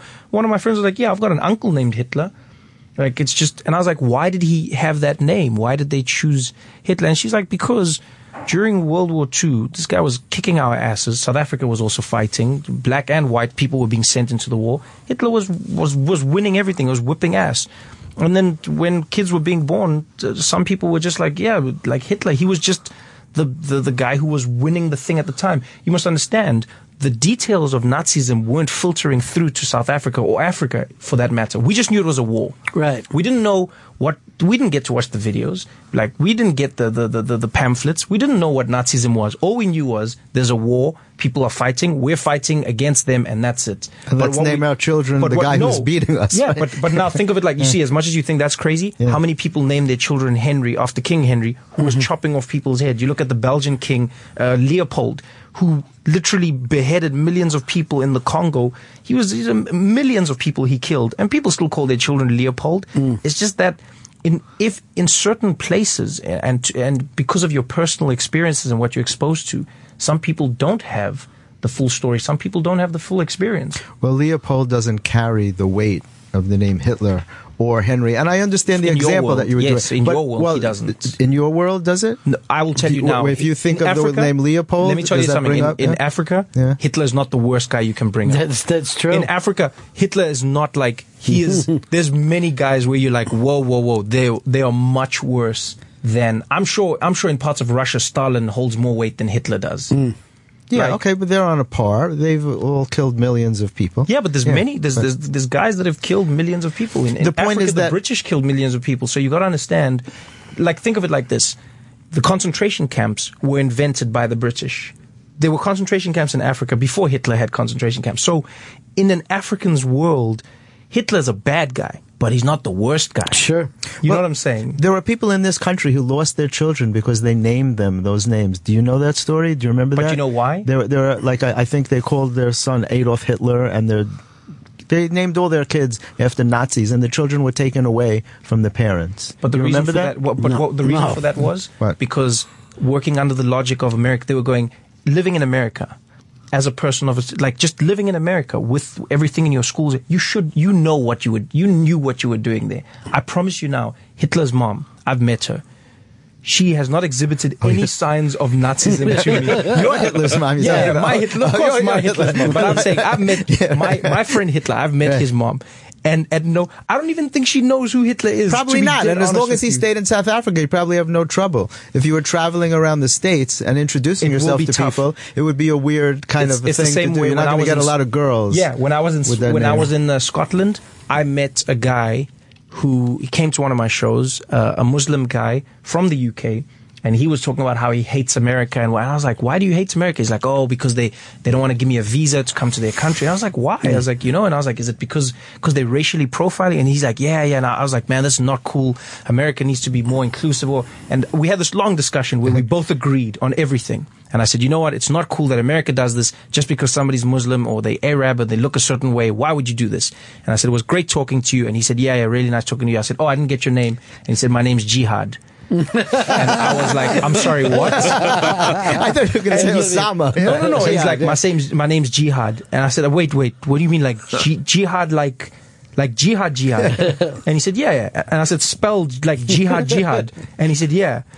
And I literally went, well, everything I said, I now have to take back because you have to forgive somebody working in an office in America who gets a visa application from somebody named Jihad, which in their minds is literally what they're fighting against. Right. And now I was like, look at it logically. Imagine if you're that person in that office who then goes, hey man, I'm not going to stereotype and I'm not going to discriminate against somebody just because they are called Holy War, which is what people are fighting against us right now. I'm not going to restrict them from. Imagine if you're that guy, and then, God forbid, Jihad comes to America, does something bad. When they come to you in an interview and go, how on earth did you not see this happen? It's coming, right? Yeah. And you go, well, how was I supposed to know that a guy named Nazi Jew killer would kill Jews? Right. Do you know what I'm saying? His name was Murderous Swine. Exactly. Right? How should I? And that's the crazy world. And I had to explain to this guy, and he was still angry, but I was like, dude, I'm not even American, but I'm going, I don't know.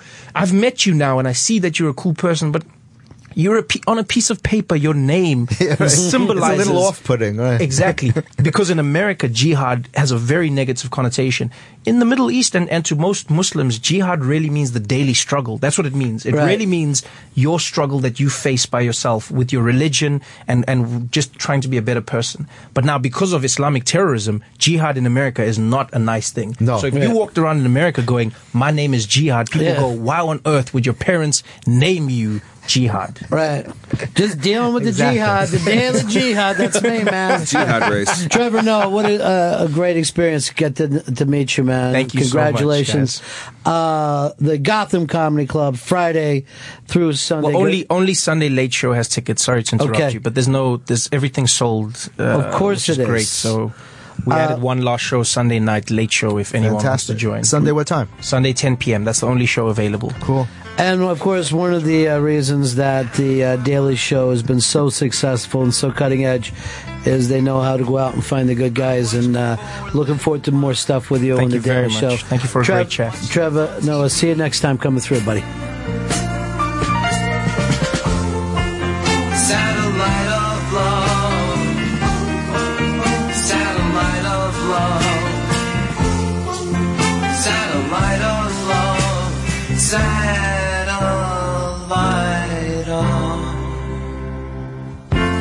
Satellite's gone way up to Mars.